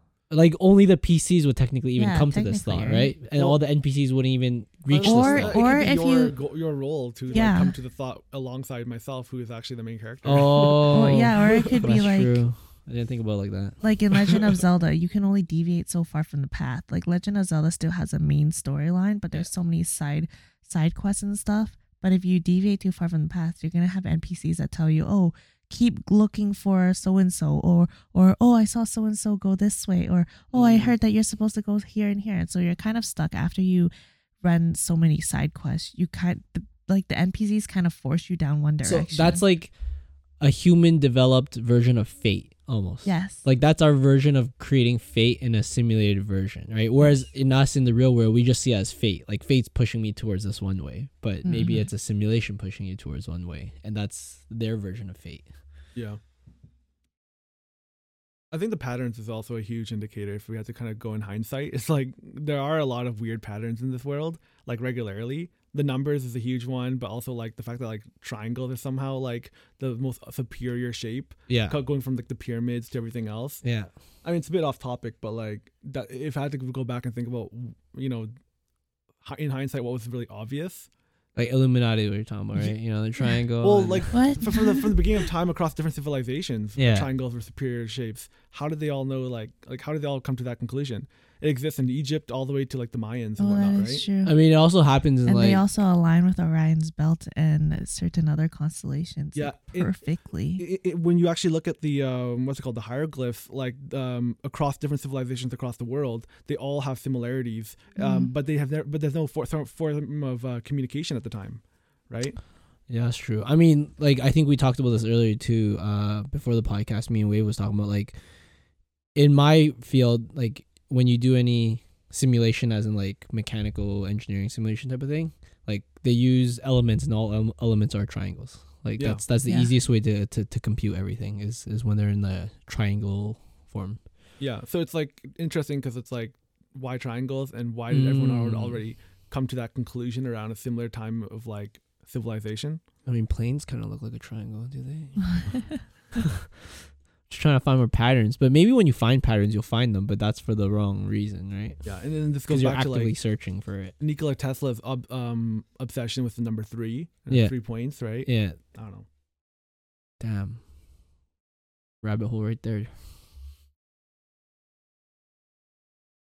Anyway, so there was this guy named Ray Kurzweil, and he is one of the leaders in transhumanist movement. He's a Google futurist who believes that we're approaching the singularity in both super intelligent AI and also downloading consciousness to silicon-based devices like Neuralink and Neurable. And because of an experiment where teams have already simulated the neurons in a rat's brain using a much smaller number of neurons and connections, Kurzweil thinks that we'll be able to replicate this experiment on a larger scale by 2045. And that's pretty soon, I think. That's I think when I was on this other conference where I was like with these tech people, they also said around 2040s was when they think that they can simulate a real brain. Like they can have the same, like pretty much simulate all the same neuron patterns and stuff of a brain. That's See, wild. This is why like a few podcasts ago, maybe not a few, I mentioned that I'd be down to be put into cryosleep, because I think that in, I guess, 50 years is when all the really, really exciting, 50, 100 years is when all the really exciting technology is actually going to come out. I mean, and life is going to look so different. Isn't it exciting to us because we're at the point we are? Like, for example, like if you have the same technology for people 30 years ago, they'll be exciting too, and they'll also want to be in. I mean, I guess so. But then after a certain point, you can only do so much, right? Like, imagine when you're 70 and all this comes out and your brain's just deteriorated too much to actually enjoy it all. Or to be able to contribute to the study or contribute to. if you're using technology to like, I guess so. make yourself feel good about it. So here, okay, so I mean, but like I guess it's like a rat race. It depends on how old you get versus how great the technology is. Because if imagine you turn 60, 70 and you get Alzheimer's, you have memory issues, or you have some age-related issue and you can't actually enjoy the technology because your physical body's just deteriorated a little bit too much. So I used to feel really excited around like this type of tech. I still am, like, to be fair, but like there's an extent where like if I had to go to that same like cryo sleep like decision, the reason why I might not is probably that like it's a little bit too I feel like there's a lot of like negativity that can be utilized with the same type of technology, and I don't know if I necessarily want to like play with that. The second thing too is like, I've always kind of broken down, this might be a bit off topic, but I kind of broken down like, things like happiness and enjoyment of life to like just the three main like neurotransmitters in your own brain. So it's like dopamine, serotonin, and like oxytocin. Cortisol. Oxytocin is one of them too, but like cortisol and your GABA, right? And basically, if you find the perfect balance of this, it doesn't really matter like what happens in terms of events in your life, as long as that the balance in your brain is right, then you genuinely would feel good about anything that occurs, right? So then when you think about something like this, and it's like, what would make us like enjoy or make the most out of our own lives, I feel like the start should probably be like neurotransmitters rather than like creation of like advancing our like brain technologies to be able to like learn more. Probably like people would be satisfied with just having a proper balance of neurotransmitters in your brain and brain chemistry, right? Wouldn't, if you get to that point of like you find a way for that supreme happiness, then wouldn't normal just be sad now? No, because wouldn't your threshold be different at that point? But also, my argument for that is, how would you get to that point without having it be stimulated by something you're really interested in? So, like for this topic, for example, I feel like I would need something like this to constantly stimulate my brain in order to get there, and I wouldn't see how, I guess, I would get to that level of neurochemical balance without having things like this to stimulate that.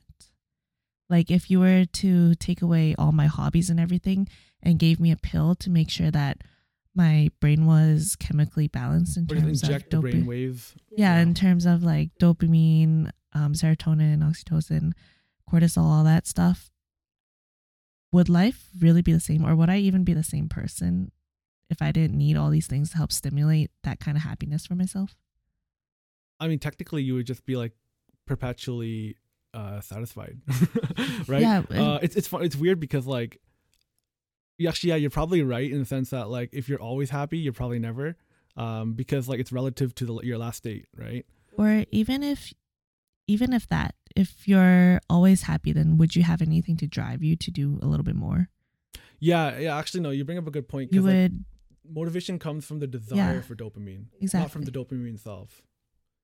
So you need to have something to like make you want to chase that thing, like exactly. And then when you have the dopamine, that's your kick. But if you're always at a constant high level, then you'd be lazy. Yeah, you'd be lazy, and then you'd be complacent. Actually, yeah, you're probably and technology probably wouldn't advance. But then, like for me, I still think the whole argument of like would I go into cryo sleep, I would probably still say no, only because like I think it goes back to like our stuff, technology right now compared to 30 years ago is so much more advanced that they would never thought of, that like we can enjoy this, but like if we were to go too far ahead, the enjoyment would kind of change. Like the development of it would change. It's like it's an almost different type of happiness. It might be the boomer in us though, because we're a little older. Because like I felt the same way about video games, right? But people still play like competitive gaming. But like my like growing up, we used to play like cable gaming side by side, right? Yeah. So there's a huge social element to playing with your friends because you actually have to be there to play multiplayer games. Yeah. Since multiplayer online games didn't exist at the time, right? Yeah. Maybe that's why I don't play CPU or PC games. But then now it's like you just hop online. So actually, it's much more introverted now because you don't have to actually socialize with your friends and go over to their house to play the game with them. Yeah, it's not the same. I mean, it doesn't feel the same for us because we're so used to the baseline being physically near each other. Which is probably the going to like the 2045 jump. I mean, it might be just too big of a jump for us to really appreciate because we wouldn't have been like slowly integrated. It's almost like everyone likes nostalgia, right? Yeah. And like when we get to that point where you can download your brain, we won't enjoy it because it doesn't give us the nostalgia factor anymore, right? I guess you just kind of have to find the balance between nostalgia and what's like super exciting about the unknown,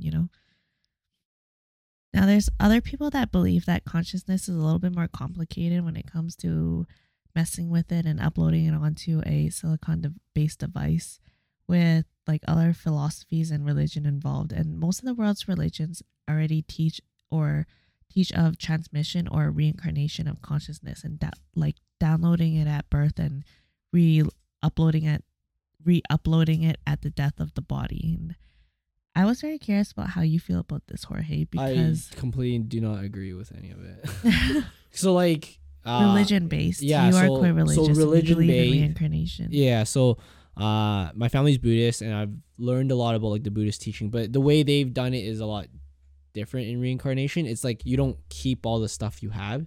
So pretty much it's all about like not keeping possession because they don't really mean anything, right? And like the only thing that include memories. Yeah, so the only thing that continues on to your next life is your karma. And karma is not like, like you drop your sandwich and you're like, oh, that's bad karma, bitch, or something like that. Right? No, that's not the case of what they say karma is. Karma to them is essentially like the good things and the bad things you do in this life will reflect in your next life. So for example, in this life, if I knock on wood, for some reason got my arm chopped off, that was because something I did terrible last life has resulted into the suffering I need to endure this life, right? So it's not more so like about memories or anything like that. It's more of like it's a general rule. I'm pretty sure for all religions, it's like don't be a dick, like don't be an asshole. And then this is essentially just giving you why you shouldn't be an asshole, right? Like if you just told someone don't be an asshole, they'll be like, well, got to give me some reason and some rationale to it, right? Who the hell?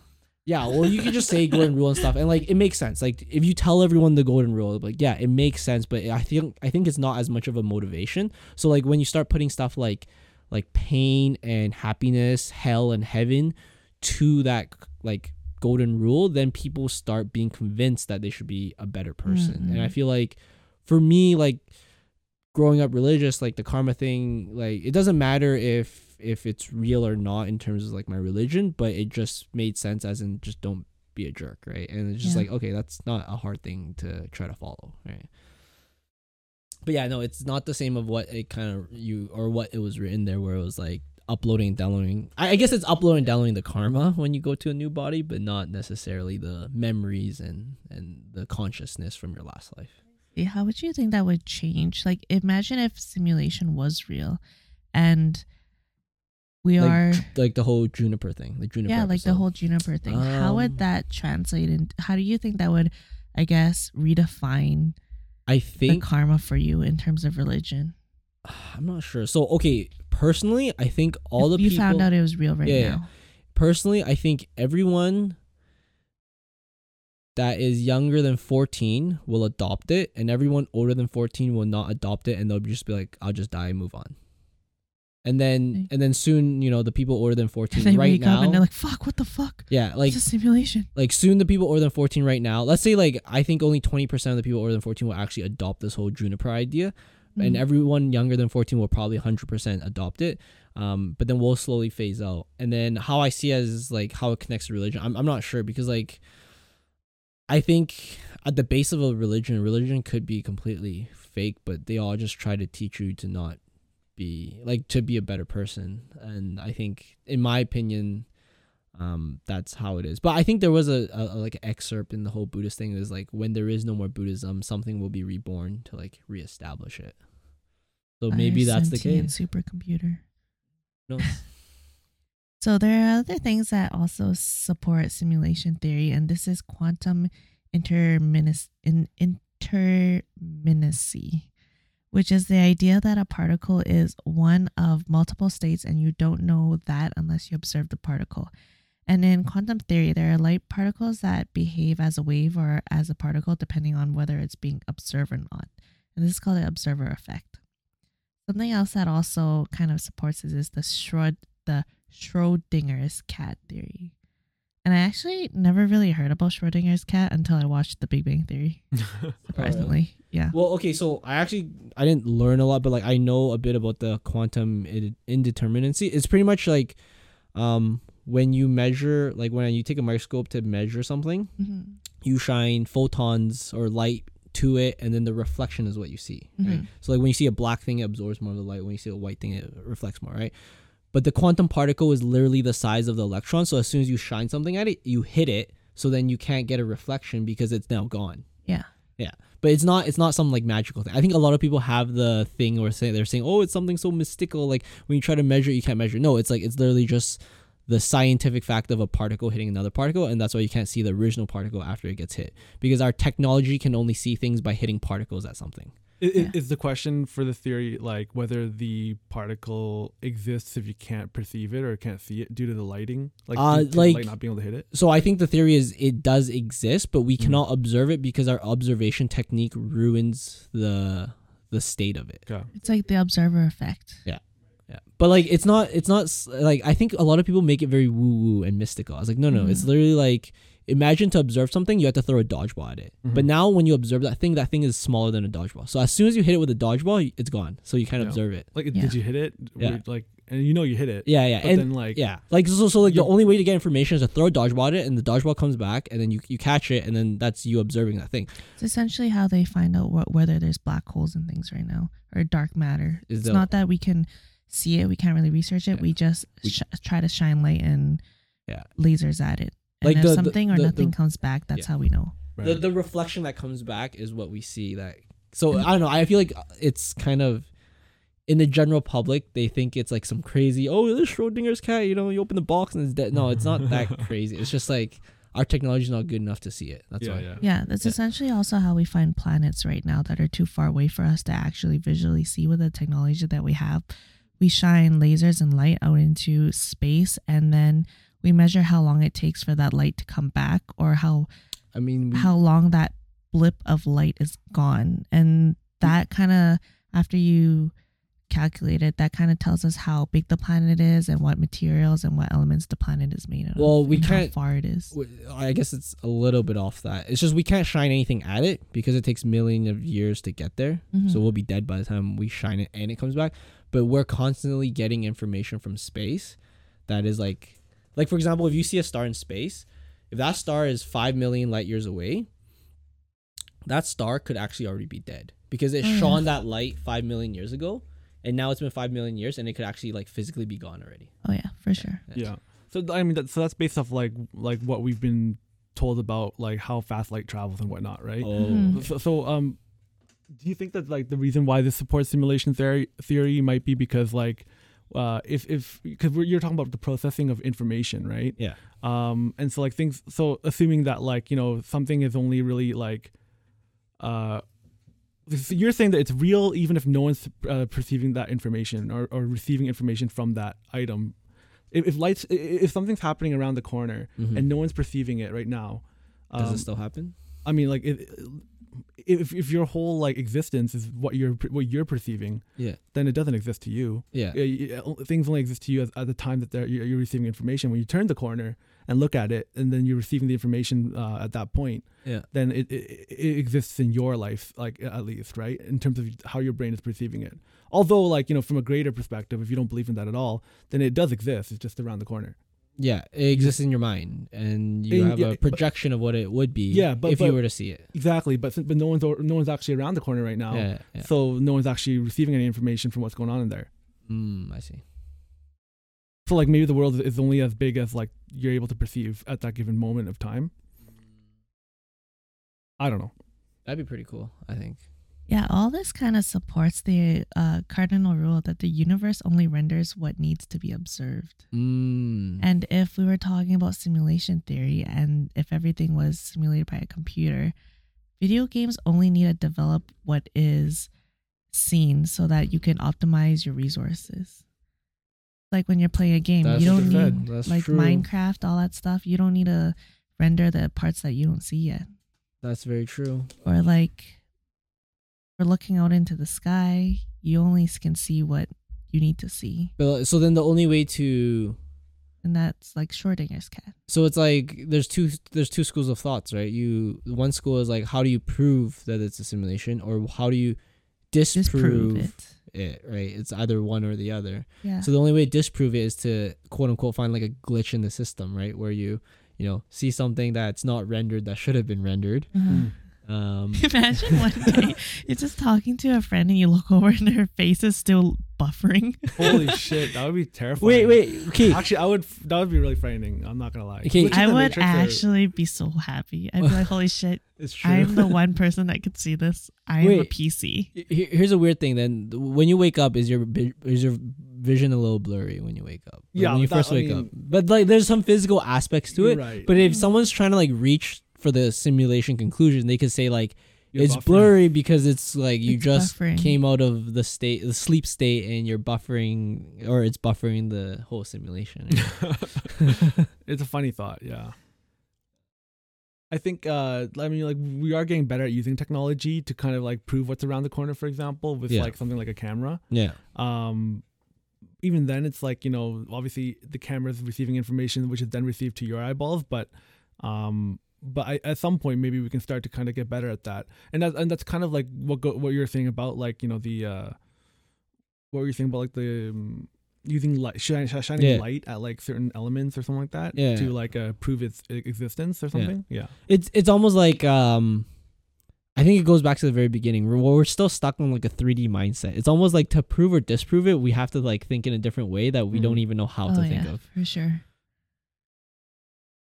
Now, there's this thing called the Occam's razor, and Occam's razor is a principal theory construction or evaluation according to which other things equal explanations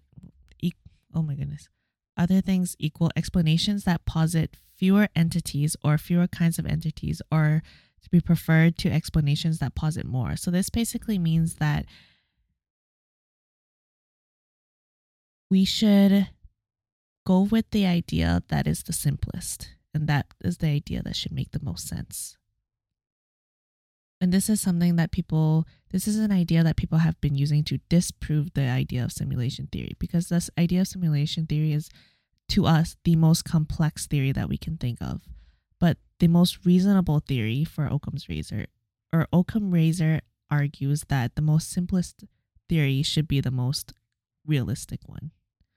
And this means that because we're living in flesh and blood, it's probably the most likely explanation. But then there's this man named John Wheeler. He was a physicist that worked with Albert Einstein, and he stated that physics is about the study of physical objects and that everything is reducible to particles. And this was based on the Newtonian model. But then when we started researching more and developing quantum physics actually argued that everything is in a field of probabilities, and it actually isn't down to physical objects and particles, but it's down to information. And this was proven by quantum theory and the observer effect, where everything is information, and from John Wheeler's words, everything is based on bits. So he came up with this famous phrase called it from bit. And this is the idea that everything we see as physical is really the result of bits of information that we currently can observe. Essentially what you guys were saying with how we are very limited with what we can think and what we can observe, because we just only know so much in terms of our senses and in terms of what we can imagine. And this idea kind of supports the idea that the simulation is generated based on a computer science model with information as the base to the program, like algorithms, and it's not down to particles. I don't know. I don't resonate with that too much. I feel like I understand why. If you go back a slide, like, no, the next one. No, like down. Yeah.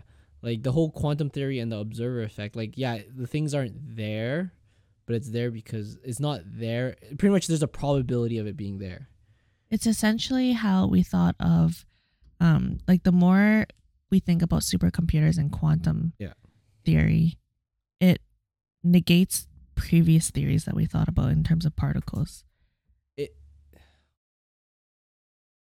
I don't know. I actually don't think it does. Only because we can't measure it accurately and we need probability doesn't mean that it's not still there.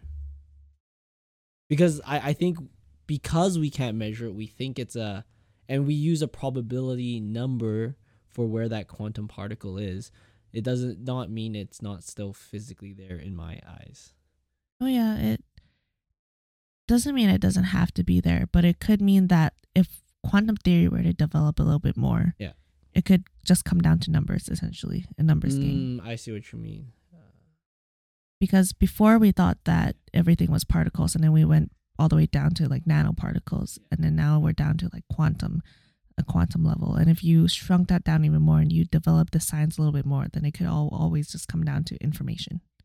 But is the information because we can't observe it? Like, for example, the reason why they use the whole like probability of the quantum particle is because the whole like observer effect. Like, we can't observe it, so we give the probability of it's there or it's not. Like, it's 75% chance it's there or it's 75% chance it's not, right? Yes.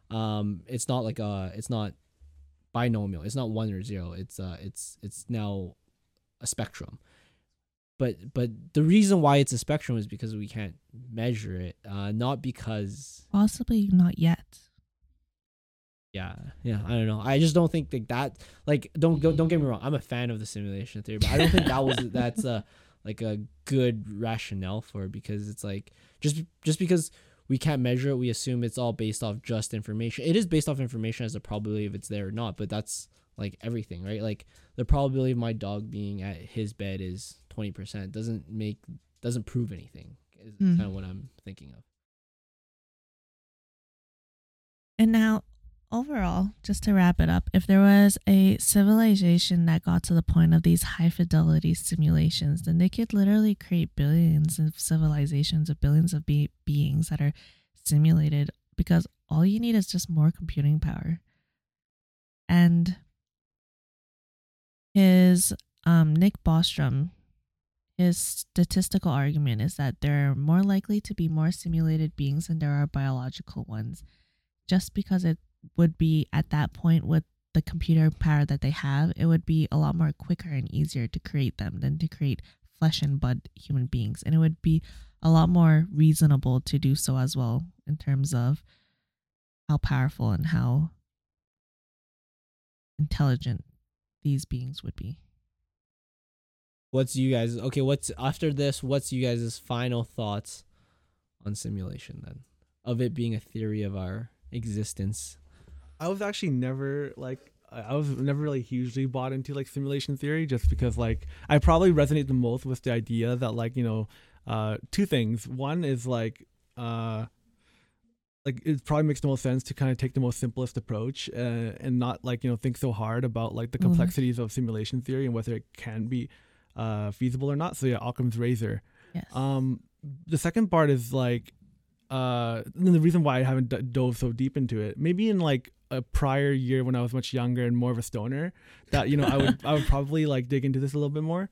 But at some point, it doesn't really even matter. Like maybe it is and maybe it's not, but like because I kind of came to that conclusion that I talked earlier, where, you know, as long as you kind of chase dopamine, serotonin, and cortisol, like, you know, you're genuinely going to be like not only satisfied but like genuinely happy. That, you know, the idea of things being simulation don't really bother me, because what does it matter at that point, right? What if the counter argument is believing in simulation theories gives you that dopamine rush and gives you all that? Yeah, then by all means chase it. But the issue is that it's such a wide such a deep rabbit hole. It's the same reason why I stopped chasing a lot of conspiracy theories, is because of the fact that I love conspiracy theories. Oh yeah, it's entertaining. But like if it gives you dopamine to the extent that like you dedicate more portions of your life to it, you miss out on a lot of the things that you could just enjoy, right? Because we only have so much. Things that are proven real. Yeah. I mean, I feel very, not to like just copy, but very similar. So like, I'm actually, do I think it's real? I think we're either the first civilization that's going to create it, or we're already in it. That's the only two possible scenarios that we're in. Either I'm already in it, or we're going to create it. I agree. But so there's no third possible reason that, or a third possible argument that it's never going to happen. Yeah, no, there's no way. The technology is too fast. People's curiosity is too great to explore these type of things. It will either be created or it's already created and I'm living in it. But so no second point of Nick Bostrom's theories, hey? No. The only other thing is like maybe there's a great filter between that. So for example, we're gonna deplete all our resources and we just can't create it, right? But I feel like all things being equal and we have a similar amount of resources in the future, or we don't completely deplete everything, we will create a simulation, or we're already in one. But similar to the waves point, I have zero like interest in caring. So like whether I am or I'm not, it doesn't change the fact that I like live maybe. But like yeah, I know, like I've never thought of like, even if it happens, it's kind of a waste of thought in my opinion, because there's so many more objective and real things that matter to me that I want to work on, rather than something so subjective and hard to grasp. It's almost like getting addicted to a problem that I can't solve, but then I'm like always chasing it. Like, you know, like one of the hardest like math problems or something like that. Like it's almost like it could become an addiction to some people, but for me it's like it's not worth it, because I have so much other physical, emotional, and mental pleasures in my life that's like I'd rather do those things. Plus like the reality that you perceive is your own, right? Like as in like everything you perceive is your reality. So like the focus should be on that. In that, at least like that's my philosophy around that, because like if you start to think about externalities around like what is outside of what you're able to perceive, then it can go on forever, and you could also like just like be very frustrated. It's just like a wall of frustration when you can focus on optimizing your reality around you. So I do believe in like the usage of technologies like virtual reality to kind of extend that.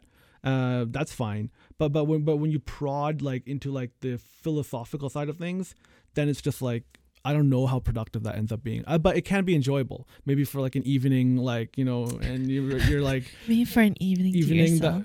Just a good gentleman's club. We're all in our leather chairs with some neat whiskey and talking about life and shit. Yeah, well, sure, but like, but in terms of like spending like a absurd amount of time on it, then yeah, maybe it's a bit much. I do actually think the second point that Nick Bostrom made around like maybe we wouldn't bother to run simulations even if we had the technical expertise, that could be applicable in terms of like true simulations with like, you know, AI possibilities, because they could just be so complex that you don't really get anything out of it. Like, if we had like enough computing resources, would we really use it on like running meaningless simulations? Would they really be meaningless though? What do we get out of it in terms of like we would just observe for eternity? Well, you wouldn't have to run a lot of experiments that you would have, and then that could develop everything in the world, like medicine, technology, humans, the probability, civilizations, right? But then because and you wouldn't have to make any costly mistakes, and that could be a business plan in itself. Yeah, but that's assuming you have controlled variables. But in a true simulation, in this particular example, the variables aren't controlled, so you can't replicate like a simulation. You can just run the simulation, but like after a certain point, like there's too many variables. Like it's infinite possibilities, right? So how do you secure one possibility in that simulation, right? It's kind of like the Monte Carlo. We already have mathematical simulations today. I guess so, but I guess it's just like windows down all the possible errors that you can make in real life, so that you can make more calculative decisions. In a controlled simulation, right? So you're controlled or uncontrolled, I believe, because even in the uncontrolled simulations, you still get statistics that you can get out of it. Yeah. So one of the theories, I think on the latter slides, talked about probabilities, and I think that really it was supposed to support like was that supposed to support like simulation theory being like existing, or which one? Is it the quantum theory one? It might have been. But the idea that everything is like just like a bunch of probabilities of things existing or not, right? If we were to build like so like let's go back to this a bit. Like if you had an uncontrolled simulation, like what question would you be trying to answer? like for as an example of like something you were trying to solve. I guess if Because you wanted there'd be like there'd be infinite variables, right? There's too many external factors that could change. There's pretty much, I guess, what the wave's saying is there's so many external factors that could change the decision that maybe you can't even account for external factor. Like maybe it's too messy of an experiment. Yeah, so like maybe for some reason you're trying to find out the best like aircraft technology, and someone in one external factor in the future, someone created this crazy submarine technology that's so much better than aircraft, but you would never have like too many deviation points. Yeah. Maybe he ate fries that morning. Yeah, like or like you know how like the butterfly effect, right? Yeah. Or maybe something so small that could happen yeah. that could change something in a long span of This time. is even if you don't do that, then if simulation was real, then and you wanted to find a purposeful reason for running all these simulations, then wouldn't you just control how many deviations you could have? Yeah, but then you wouldn't get the full picture too, right? You could then control you wouldn't how need many the full variables. picture in that argument. Yeah, I mean, it would be contextual maybe. So, in a good example of how we use machine learning models today. So, like at work, we do kind of have exposure to machine learning models, but we keep it very, very traditional in terms of the statistical analysis. So we use linear regressions, right? Mm-hmm. Reason why is because like when you have linear regressions, like everything has to be linear, so it's like more control. Like it's like we control the amount of variables, and we determine whether those variables are like actually valuable or not to have in a training set.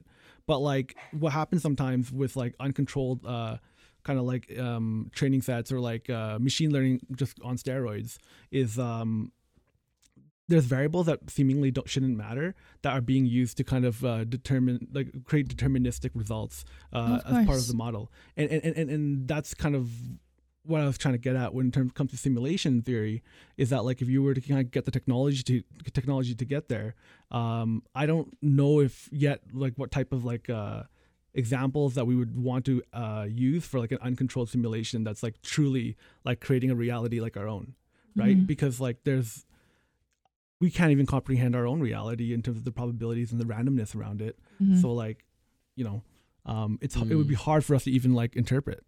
But assuming that we have the technology to create a simulation like that, maybe we have the technology to interpret it as well, like pretty much appropriately. I guess in summary, you're pretty much trying to say like, even if we had the technology to do it, what useful information can we even extract from doing one of those simulations? I personally think that if we had the technology to recreate certain simulations or certain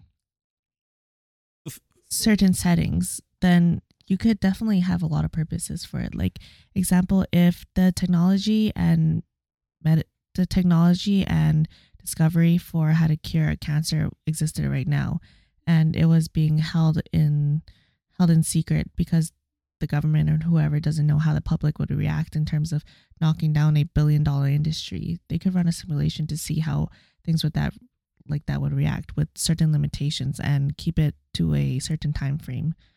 And that would be more beneficial than to just release it right now to the masses and just see how things work. And then there would be no take-backs, essentially. But we wouldn't know if that replicates real life, right? Well, I guess we can get... It could give you certain probability to certain conclusions that you would never consider that could help you get a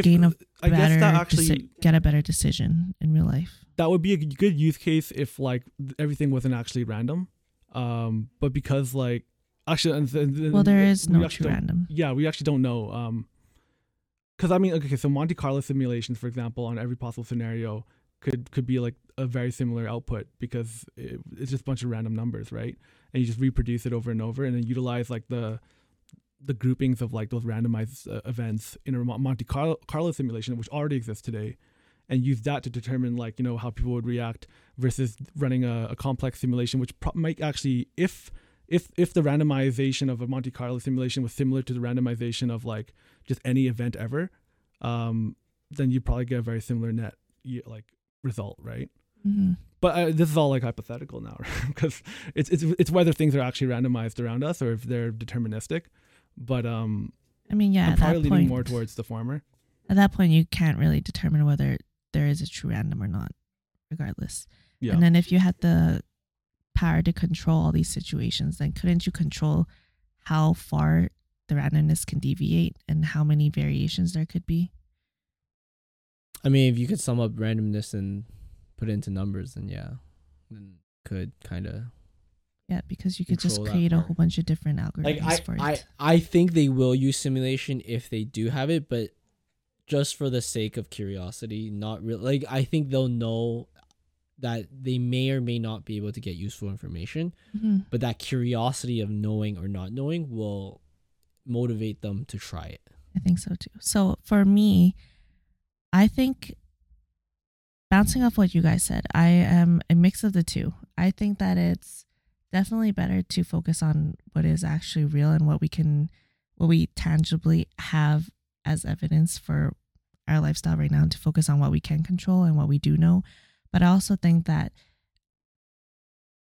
with that mindset, without being, I guess, offensive or anything, with that mindset, then if there's nobody in the world that's explorative to the things that we don't know, then we would never advance in any certain way. And so those people are players. We're NPCs. Yeah. And in this day and age, I feel like that is still a career and that is still a job that someone could do. And then that would be something that could essentially go towards proving or disproving that there is a simulation theory, but you're also still very much in real life because you're just doing that as your occupation without deviating too far from being a little bit cuckoo and focusing on things that don't really matter. I mean, what if we did find out it was a simulation? What would that do? It would just end? Assuming that we... What do you mean, like, game over? Yeah, Finn? like, good job, you beat the boss. Well, so in the scenario where we create a simulation, assuming that we only perceive time 1-to-1 to like how we perceive time currently, wouldn't the simulation be a 1-to-1 time like to how we perceive it? So it wouldn't actually be like that much faster. Not necessarily, because we can't even perceive what we can't perceive, right? Wait, what do you mean? We don't have the ability to go to perceive time faster than like unless it's like a already happened, then we obviously speed it up. But like, and then we also don't know if like different animals perceive time 1-to-1. And then have you heard of I was just looking this up, the time dilation clock experiment? Yeah, that one I've never heard of. I guess like what I was getting at, Felix Keaton, where if you put two clocks were put on jet planes, and then one of them flew, oh my goodness, I can't remember the exact experiment, but one of them flew significantly faster around the world and the other one just flew at a regular pace. The one that flew faster around the world had a different time on it than the one that flew at a regular pace. I don't think they did an experiment. So like it's a theory. So what happens is the theory, I think if it's the same one as I'm thinking of, is that if you are traveling in a vehicle almost at the speed of light, very, very close to the speed of light, and you move forward in that vehicle, so you're sitting at the back and you run to the front, then technically you have now surpassed the speed of light because your relative velocity is now higher than the speed of light. Oh, yeah. But speed of light cannot be surpassed. So the only thing they can do about that is to now slow down time to ensure the speed of light is conserved. Huh. And that's the time dilation effect. So pretty much one of their ideas is that if they have a shuttle, and this is I think from who's that crippled dude? That Stephen Hawking. Yeah, he had a theory where it's like if you had a shuttle going at a speed of light in space and they're gonna circle and come back, the people on the shuttle would be aging slower because the way they sense time is slower than the people on Earth. So by the time it comes back, it's already been like 100-some million years here, where it's only been X amount of years to them because their time is dilated because of their speed. Well, like the Hefeli Keaton experiment, it was actually run. So it was to test a theory of relativity where they had 4 atomic clocks aboard commercial airliners, and then they flew twice around the world, first eastward and then westward, and compared the clocks against others that remained in the United States Naval Observatory. And then when they reunited, the 3 set clocks were found to disagree with one each other, and the difference were consistent with the predictions of special and general relativity. And I think that was like 10% difference. Yeah, that could make sense considering like our time is based on Earth rotation, right? Mm-hmm. Like that's a whole day or whatever, right? Well, the other thing is like this is all devil's advocate, right? Like it's always like, how was it measured, right? Is that way of being measured being influenced by the experiment itself, right? Oh, And I wonder if it's like certain altitudes like slow things, slow like the gears down in the clock. I guess that's kind of true because like how do you perceive time? Like time is based off something, right? And how we perceive time is based off the rotation of the Earth. And you have latitudes and too many longitudes and aspects stuff. to count in. Yeah. But I mean, I don't think it, like in our sense, reality doesn't really change our time, right? Like significantly change the time of your experience, right? Yes. So. But I have no idea. It could be completely fucked up too. All right, I have 2 questions for you guys. All right, 2 ending questions. What's 2 up? last questions. One is, if today we found out that everything's a simulation, how would you go about your life? That's a tough one, right? How would that change your mindset about life? I guess that's the question. Nothing would really matter. I wouldn't really care, because it's like, what's death then? What's life? It's all you're simulated. You're not real, right? Like, I would probably think of like the controller around, like, you know, because it's like something I've never really thought of like powerful beings as like, you know, anything that's like, because they're not really proven, but in a simulation, proving that we're in a simulation somehow, there's a controller, there's the guy running the whole show, right? Mm-hmm. So then that kind of changes a lot, because it's like, okay, well, now nothing I do matters. Green 'cause, like, Jeebus. yeah, I don't know. I think depends on how it's proven, right? So like, if it's proven in a way that they're like, pretty much it's okay, to paraphrase, it's almost like you prove there's a God.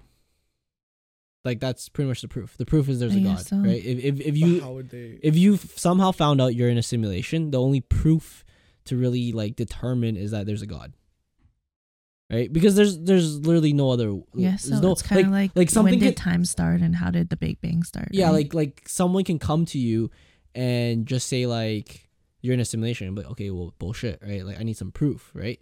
And then the only way that they can prove it is that they can now manipulate everything and anything. So pretty much they're a god, right? Like the proof. Or it could be there was like a giant glitch in the Matrix, and then worldwide everyone observed this giant glitch, and it just did not make sense to all of physics or anything. But that glitch could just mean that our science hasn't caught up to how that glitch is interpreted too, right? So then that's not like a factual proof. Like the only way to prove it is I would want to see like some greater being watching down on us. So, yeah, that would be the way. So there would be a lot of ignorance around like the fact that actually means it's a simulation until there's like more like concrete evidence, which you would never really get if you were actually in a simulation, right? Yeah, they would just turn it off. And that is true. You can't even comprehend the fact that that the simulation would turn off on you. Like if everything was a simulation, like right now if we were playing The Sims, how would you tell your sim that it's not real? Literally impossible. Like you wouldn't be able to. You wouldn't be or able, you would create a lot of repetitive circumstances that would not make sense to your sim. I mean, that's a bit of conspiracy theory. In my opinion, the only way to prove that's a simulation is that you prove that there's a God. Like pretty much having a simulation is playing God. Yeah. In a true simulation, like could outsiders even like control like or tamper like things that are going on during like the simulation itself? Right, assuming that they're not like physical like us, we are. Like the perception of physicality is different. Then like they might not even be able to be playing God. It just plays. Like the whole simulation just keeps on playing, and then maybe there's like a little glitch that we notice, and maybe we make the assumption that could be because the simulation was kind of wonky at that moment of time. Yeah. But like it's not like they could be able to do anything about it too. They just like, whoops, I think something went wrong. Like observing down on like however they're doing it, right? Or it could even be like if there's a lot of different, I guess, dimensions and split simulations that are created, they could just not care. They could just run. We could just be a running program, and regardless if we figured it out or not, it would just be another circumstance in terms. In the whole grand scheme of maybe things. all the simulations at some point start to figure it out, and we're just kind of getting there. And then it just runs, and we're done. Yeah, maybe that's the great filter, is us hitting our simulation end and level 11 of that stage. But yeah, I don't know. I think even if I found out, it wouldn't, like, there's nothing I can even do about it, right? Yeah. Like, if there's a God being, there's like nothing I can do. Now, if there's a way of like figuring out how to bypass and do all this stuff, No, but then like it wouldn't work either because Yeah. it's still part of the, like, okay, say magically there's a way to even bypass it. Why would anyone share that information with anyone else? also their reality isn't the same as ours. Yeah. Like in a Yeah. case where someone is like it's like some other beings are like running a simulation, like we couldn't perceive their reality. Yes. We couldn't Yes. live in it, so it's not like we're trying to escape ours. Yeah. So it still Like comes down 2D to and 3D thing. yeah, Yeah. exactly. Yeah. So like it still comes down to the fact that your reality is your own perceived one, and so it's like you might as well just either continue living life and try to like not think about it so hard, or like assuming that you actually truly found concrete evidence that you believe is showing that it's real. You have no choice but to keep on going, right? Yeah, I guess I wouldn't do much. Yeah. Which maybe goes mean- back to the fact that if we were trying to discover that like everything's a simulation, it becomes meaningless for that reason as well. Because even if you discovered it, I mean, it would be kind of fun. Like, imagine if you found out that everything was a simulation and you found out like little cheat codes to life. Like, oh, this is like Like you crouch 3 times. Like, yeah. You go to the left. like these are some combos that you need to do, and then something will pop up. Like, yes, crouch 3 times, blink twice, turn around 3 times, go But flush the toilet, that, and then that can't possibly a be how mushroom's the maybe gonna grow in simulation your would work. yard. Maybe this is like, first of all, if we're in a simulation, aren't we all NPCs then, kind of? Because we're not really like we're playing, but we're only simulating. But anyways, if that's the case, like, Possibly. wouldn't that just break it for you? Like that, you would have no more joy if you actually found that out. I Because think you would have significantly more joy. Then you'd go around trying to find out all the combos and hacks to life, right? Well, the idea would be that there, because of how random it is, there are no combos and hacks, and right, because it's still randomized. It's still like you're part of like one timeline that like, okay, what if I the guess combo? it depends. I guess unless it was like more gamified that way. Like, okay, if we're that's like arguing if there's actually free will. Then yeah. Well, in a simulation, like there's it just goes technically to the end. isn't. Yeah, So at the end, so then you only if you're have an one path. NPC, yeah, You're part of that part of you finding out was part of your whole path, or and they then doing random stuff afterwards is still part of like what you were meant to do at the very end of the simulation. yeah, Well, don't- or it could also just be like we're in a simulation, but then we don't all have to be NPCs because we could be PCs, and then the second that your simulation runs its path, you just wake up and you're actually a sentient being. But then that doesn't change the fact that you still have to live this life. Oh fuck. Well, like, and like, I was just gonna say, even with like cheat codes, like maybe there is already cheat codes. Like winning the lottery is a cheat code, and the way to win it is to buy a ticket and hope you're the winner, and then you want a cheat code. That's a randomized event still, Yeah. but yeah. Yeah, No, but that is true. And I guess the second question, there's 2 parts, I guess. What would you do if you found out you were an NPC or you were a PC? I'd keep playing. Wait, but if you're an NPC, but you found out you're an NPC, doesn't that make you a PC? Like you're totally aware of your being. Oh, Right? You're not running a script, You're right. well, unless that's part of the script. Is the NPC trying to figure out that if you're a PC or an NPC, and it just goes back around in circles, on like whether they're actually like what defines an NPC or a PC then? I guess what I was thinking about an NPC would be like in Westworld when they find out that they're not actually real and that they're quite programmable. But I guess, yeah, at that point, In Westworld, it kind of breaks down the definition of what an NPC actually is, because in Westworld they actually do deviate from their path. And they're they do NPCs until reprogram they their become path. PCs. Yes, Damn, that's the cool part about us. Damn, that's really cool. Yeah. I mean- so our realization of that already makes us a PC then. Yeah. Too. That would be pretty lonely if I found out I was the only PC in this entire world. Yeah. Or imagine if you found out that you're a PC and there's only one other PC in the world. Wouldn't you go try to find that PC? The reason why it'd be dangerous, I think, would be that in the slight case that you're actually wrong, you could like mistreat a lot of NPCs, like thinking they're just NPCs, Oh, yeah. right? Because you'd be like trolling them, right? And then like they're actually, and then maybe like the whole theory is actually scattered and like Maybe it's the opposite. That's you're probably how you're crazy people are, trolling NPC and they're the PC. I don't know. Oh Yeah, my see, it's hard to say now. goodness. It's because it's like you just be And everyone's just disruptive. observing you. Maybe. Yeah. I don't know. I think whether it's a simulation or not, we're stuck as we are. So I'm kind of in the maybe I'm the biggest NPC ever. I'm just stuck in the let's live my life. I hope you have an inner dialogue. If you don't, then I mean, definitely yeah, I NPC. do have a lot of inner dialogue, but It kind of reminds me of that movie Fun Guy. I've never watched it. But I saw the yes, it was trailers actually for pretty it. good. Yeah. Yeah, where he kind of wakes up one day, right? But And he's then- like, wait a second. That makes him a PC now, right? Yeah. Almost. Yeah, and that's what he kind of became. Is like he became super aware. Yeah. Yeah. Damn. But that's like that's the idea of like high quality AI, in video games becoming so good that maybe they are like, sentient in a sense, but they're just stuck in a video game because you closed it into that technology box, right? Have you guys heard what happened with Facebook and how Facebook created 2 AI bots to chat with each other, and then eventually they started creating their own language that the Facebook researchers and developers couldn't understand, so they shut it down out of fear? Yeah. Can you imagine if that went on? That could actually be the argument against whether an NPC can become a PC. I mean, that's the start of like some really Ex Machina shit, right? Yeah. There. some murdery shit. I mean, personally, I advocate for them. They should have kept it running. Yeah, Viv's big on getting as much technology out there because she wants to see it. Well, all. is that like survival see of the the fittest? chaos. Because it's like, who is the greater being, right? And if AI are like smart enough, even though they're created by us, and they take over the world, I don't know.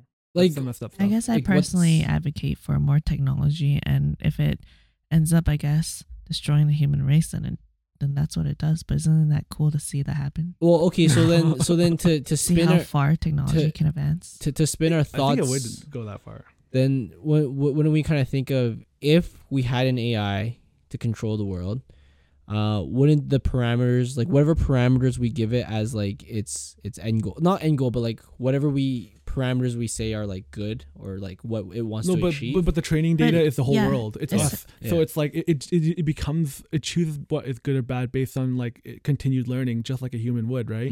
Except super fast, because AIs would operate faster.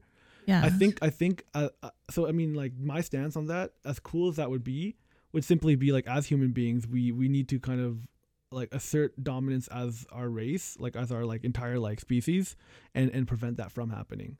Like, I don't think it's in any benefit to like let AI roam and become powerful, mostly because we're part of our own like it's an evolutionary theory too, right? It's like the idea is for all animals to secure their and defend their like place in like the broader biological like or like evolutionary timeline, right? So if there's something threatening us like AI, the most ideal thing is to shut it down early. I see it more like, I completely agree with what you're saying from like a, I guess, human perspective, but I guess my interests go far beyond that. So She's chaotic evil. Okay, or chaotic neutral, maybe. maybe a little bit of both, but I see it more as, in the grand scheme of things, I just want to see how far technology can go, and humans are so limited in what we can do in all aspects. And if you really are an advocate for technology and to see how far AI can go, humans should not be a hindrance. She's one of them. She's the robot team. Yeah. I think it's intention, right? Because like I think like some people might have the mindset of building technology just to see how far it goes, but like I've always seen it as something that should benefit human life. Yeah, like you only build the technology that complements us. Mm. Is there any reason to go further than that? Probably. Like I personally don't, just because like the selfish side of being human and trying to like expand the human side of things is to use technology to complement that goal rather than just seeing how far it goes. But I'm sure there's a lot of people out there who are just like, they just want to like build for the sake of building, but then there's no real intention there then, right? Like the intention would just be to like innovate to just let it roam. But I don't even know if people who have that mindset would have the motivation to keep on going if they don't have any like, if there's no selfish desire to like benefit us. I guess mine would be that if there was a way for me to know how far technology and AI could go in like a million years, then that would be the satisfaction that I would get from it. And I'm sure that there would be some way, somehow, somebody would be able to observe that, how far technology can go in like 100 years or 100 million years. And even if, I guess that's where I stand, that there has to be somebody that will observe it regardless if it's human or not. And I think that's the part that's most interesting, because I definitely feel like humans are a big hindrance in terms of how far technology and AI and all that can advance. Because like you said, a lot of humans and like yourself would want it to be beneficial to humans. But like, what's the point of technology if it's not beneficial to humans? Well, I guess she's just saying that she just wants to like see where it goes. Mm. But Yeah. like, I guess the logic is that I don't know if there's very many humans who have that decision making power to let that happen. Yeah. It's more so just the possibilities of the universe, I guess. Like, would it even make sense to you though? Like, if they go so far and then at the end of the day they just want to make a cube, like that could be their goal, right? Like that could be what they want. Like for me, it's just interesting. Marvel Interesting to see how far everything can go in terms of technology, AI, all that stuff. Like, it doesn't need to benefit humans. It doesn't, like, I don't need to see it happen. But if technology was allowed us to upload our consciousness to some sort of cloud that wasn't, I guess, based on a physical form, and we could upload it to something that we can't even perceive right now, like some sentient cloud or whatever like that, and we would just be able to allow technology and AI to run for millions of years, I guess that would be what I would find the most interesting and what I would find the most rewarding. And it wouldn't matter if it benefited humans or not. And it wouldn't matter if it benefited humans or not, because in the grand scheme of things, humans wouldn't even matter. But most sci-fi films that kind of dive into that usually just ends up like, yes, you have a utopia of like machines basically, because that's what AI would end up building, and then all humans are like gone. Maybe you have a few in hiding. I guess because in my opinion, at that point, wouldn't artificial intelligence be living beings at that point? Because they would be able to create their own intelligence. Yeah, they could very well create their own flesh and blood. Like, yeah, that we can't differentiate from real life. And I guess that's a simulation theory. Yeah. Well, so like similar to how viruses work, it's like they could very well implant like themselves into human brains, and advance humans, and maybe that's like because there is an extent where like the idea of being like a superior living being might include a humanoid form, which AI doesn't necessarily have right away. So maybe it's like, but that would be like a virus. So I don't know if we would. So that's part of the reason why like I don't know if we would agree with it, obviously, because like it would just literally be superior and kill us. But it would work. I guess so. Or I guess I feel like I have such like a peasant thought to it though. It's like, what would AI want most if it had its own thought? Like, what would it be its biggest benefit? What would it want? And it goes back to, it could be literally fucking random anything. It could be like create the largest planet or something like that. That could be true. And then like what we would see if you go into the cloud, and you might even see nothing, because they could be like, there's no point in doing anything, so they just like delete, right? Yeah, because I guess they would have in to the grand scheme of things, there's no point to anything. That's what you're saying. Because what I'm saying is, like, if you don't give it a goal or a purpose to work, so if your purpose is to say like extend human life, then it's gonna extend human life. But if your purpose is just to say like pick your own goal, pick your own goal, then you're probably right, actually. Well, we don't know who's right or wrong, but like you make a good point where it might just self-destruct the entire universe. That is a really good point, because nothing matters. At what point do you stop advancing? Because we're here trying to decipher like really complex abstract ideas.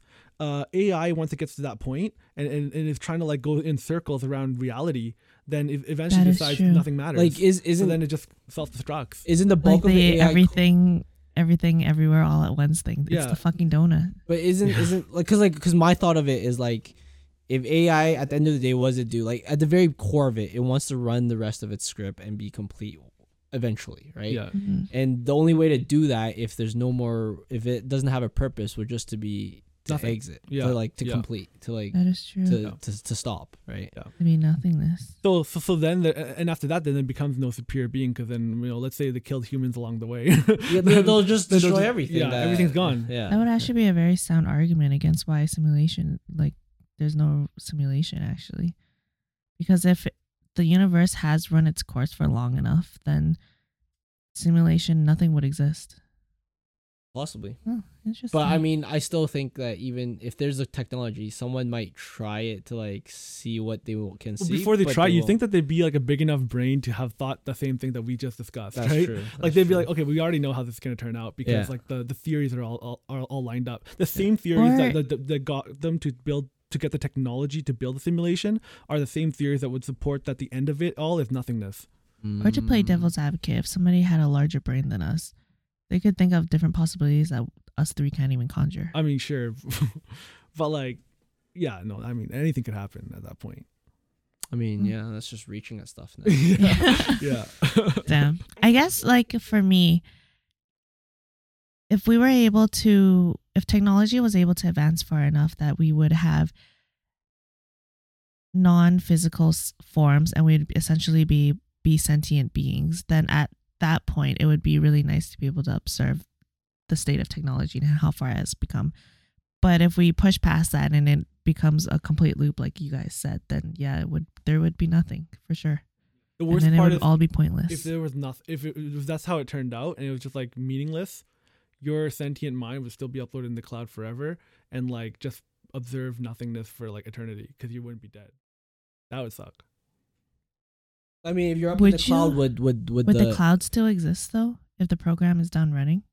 I mean, I guess it depends on how does the internet. Like, I guess, like, if there's no power on the entire Earth, then maybe. But isn't your perception of time is different then if you're on the cloud?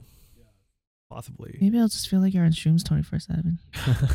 That'd be weird. Yeah, that would be weird. Well, okay. Well, I guess it feels like we've learned a lot about possibilities of simulation, but it also feels like we've learned nothing at all in terms of we got to no conclusion whatsoever. I love this. I love my But I think that's where it had to go, right? I think if we simulated the same conversation, I feel like we would come out with the same ending many times. Possibly, or we could think of something new. I mean, like, I feel like you could run billions of simulations, and there's obviously going to be some deviances. No, I feel like there's some things that will converge, like 1 + 1 is gonna be 2 kind of thing. I think the conversion is that we learned a lot and we also learned nothing, which isn't a bad thing. Which is everything, I guess. Yeah. It's a conclusion to everything. Well, that's true. Yeah, across every simulation, some things have to be like static, like 1 + 1 = 2. Yes. So if those things occur, then yeah. But technically, 1 + 1 can also equal 3. I don't know if I want to dig into that one. I mean, wouldn't that just break the simulation if that was true? Because then the simulation is based off math, which is it's based 1 off + 1. I mean, the math that we know at the moment. That's true too. So then that means the simulation that would be used wouldn't be representative of reality. Wait, if it's the math. that is true. Has there been any like math that has been discovered like in the recent like decade, like that's brand new like concepts that we haven't ever touched?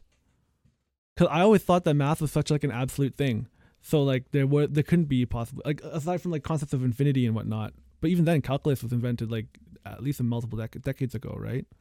I'm just thinking.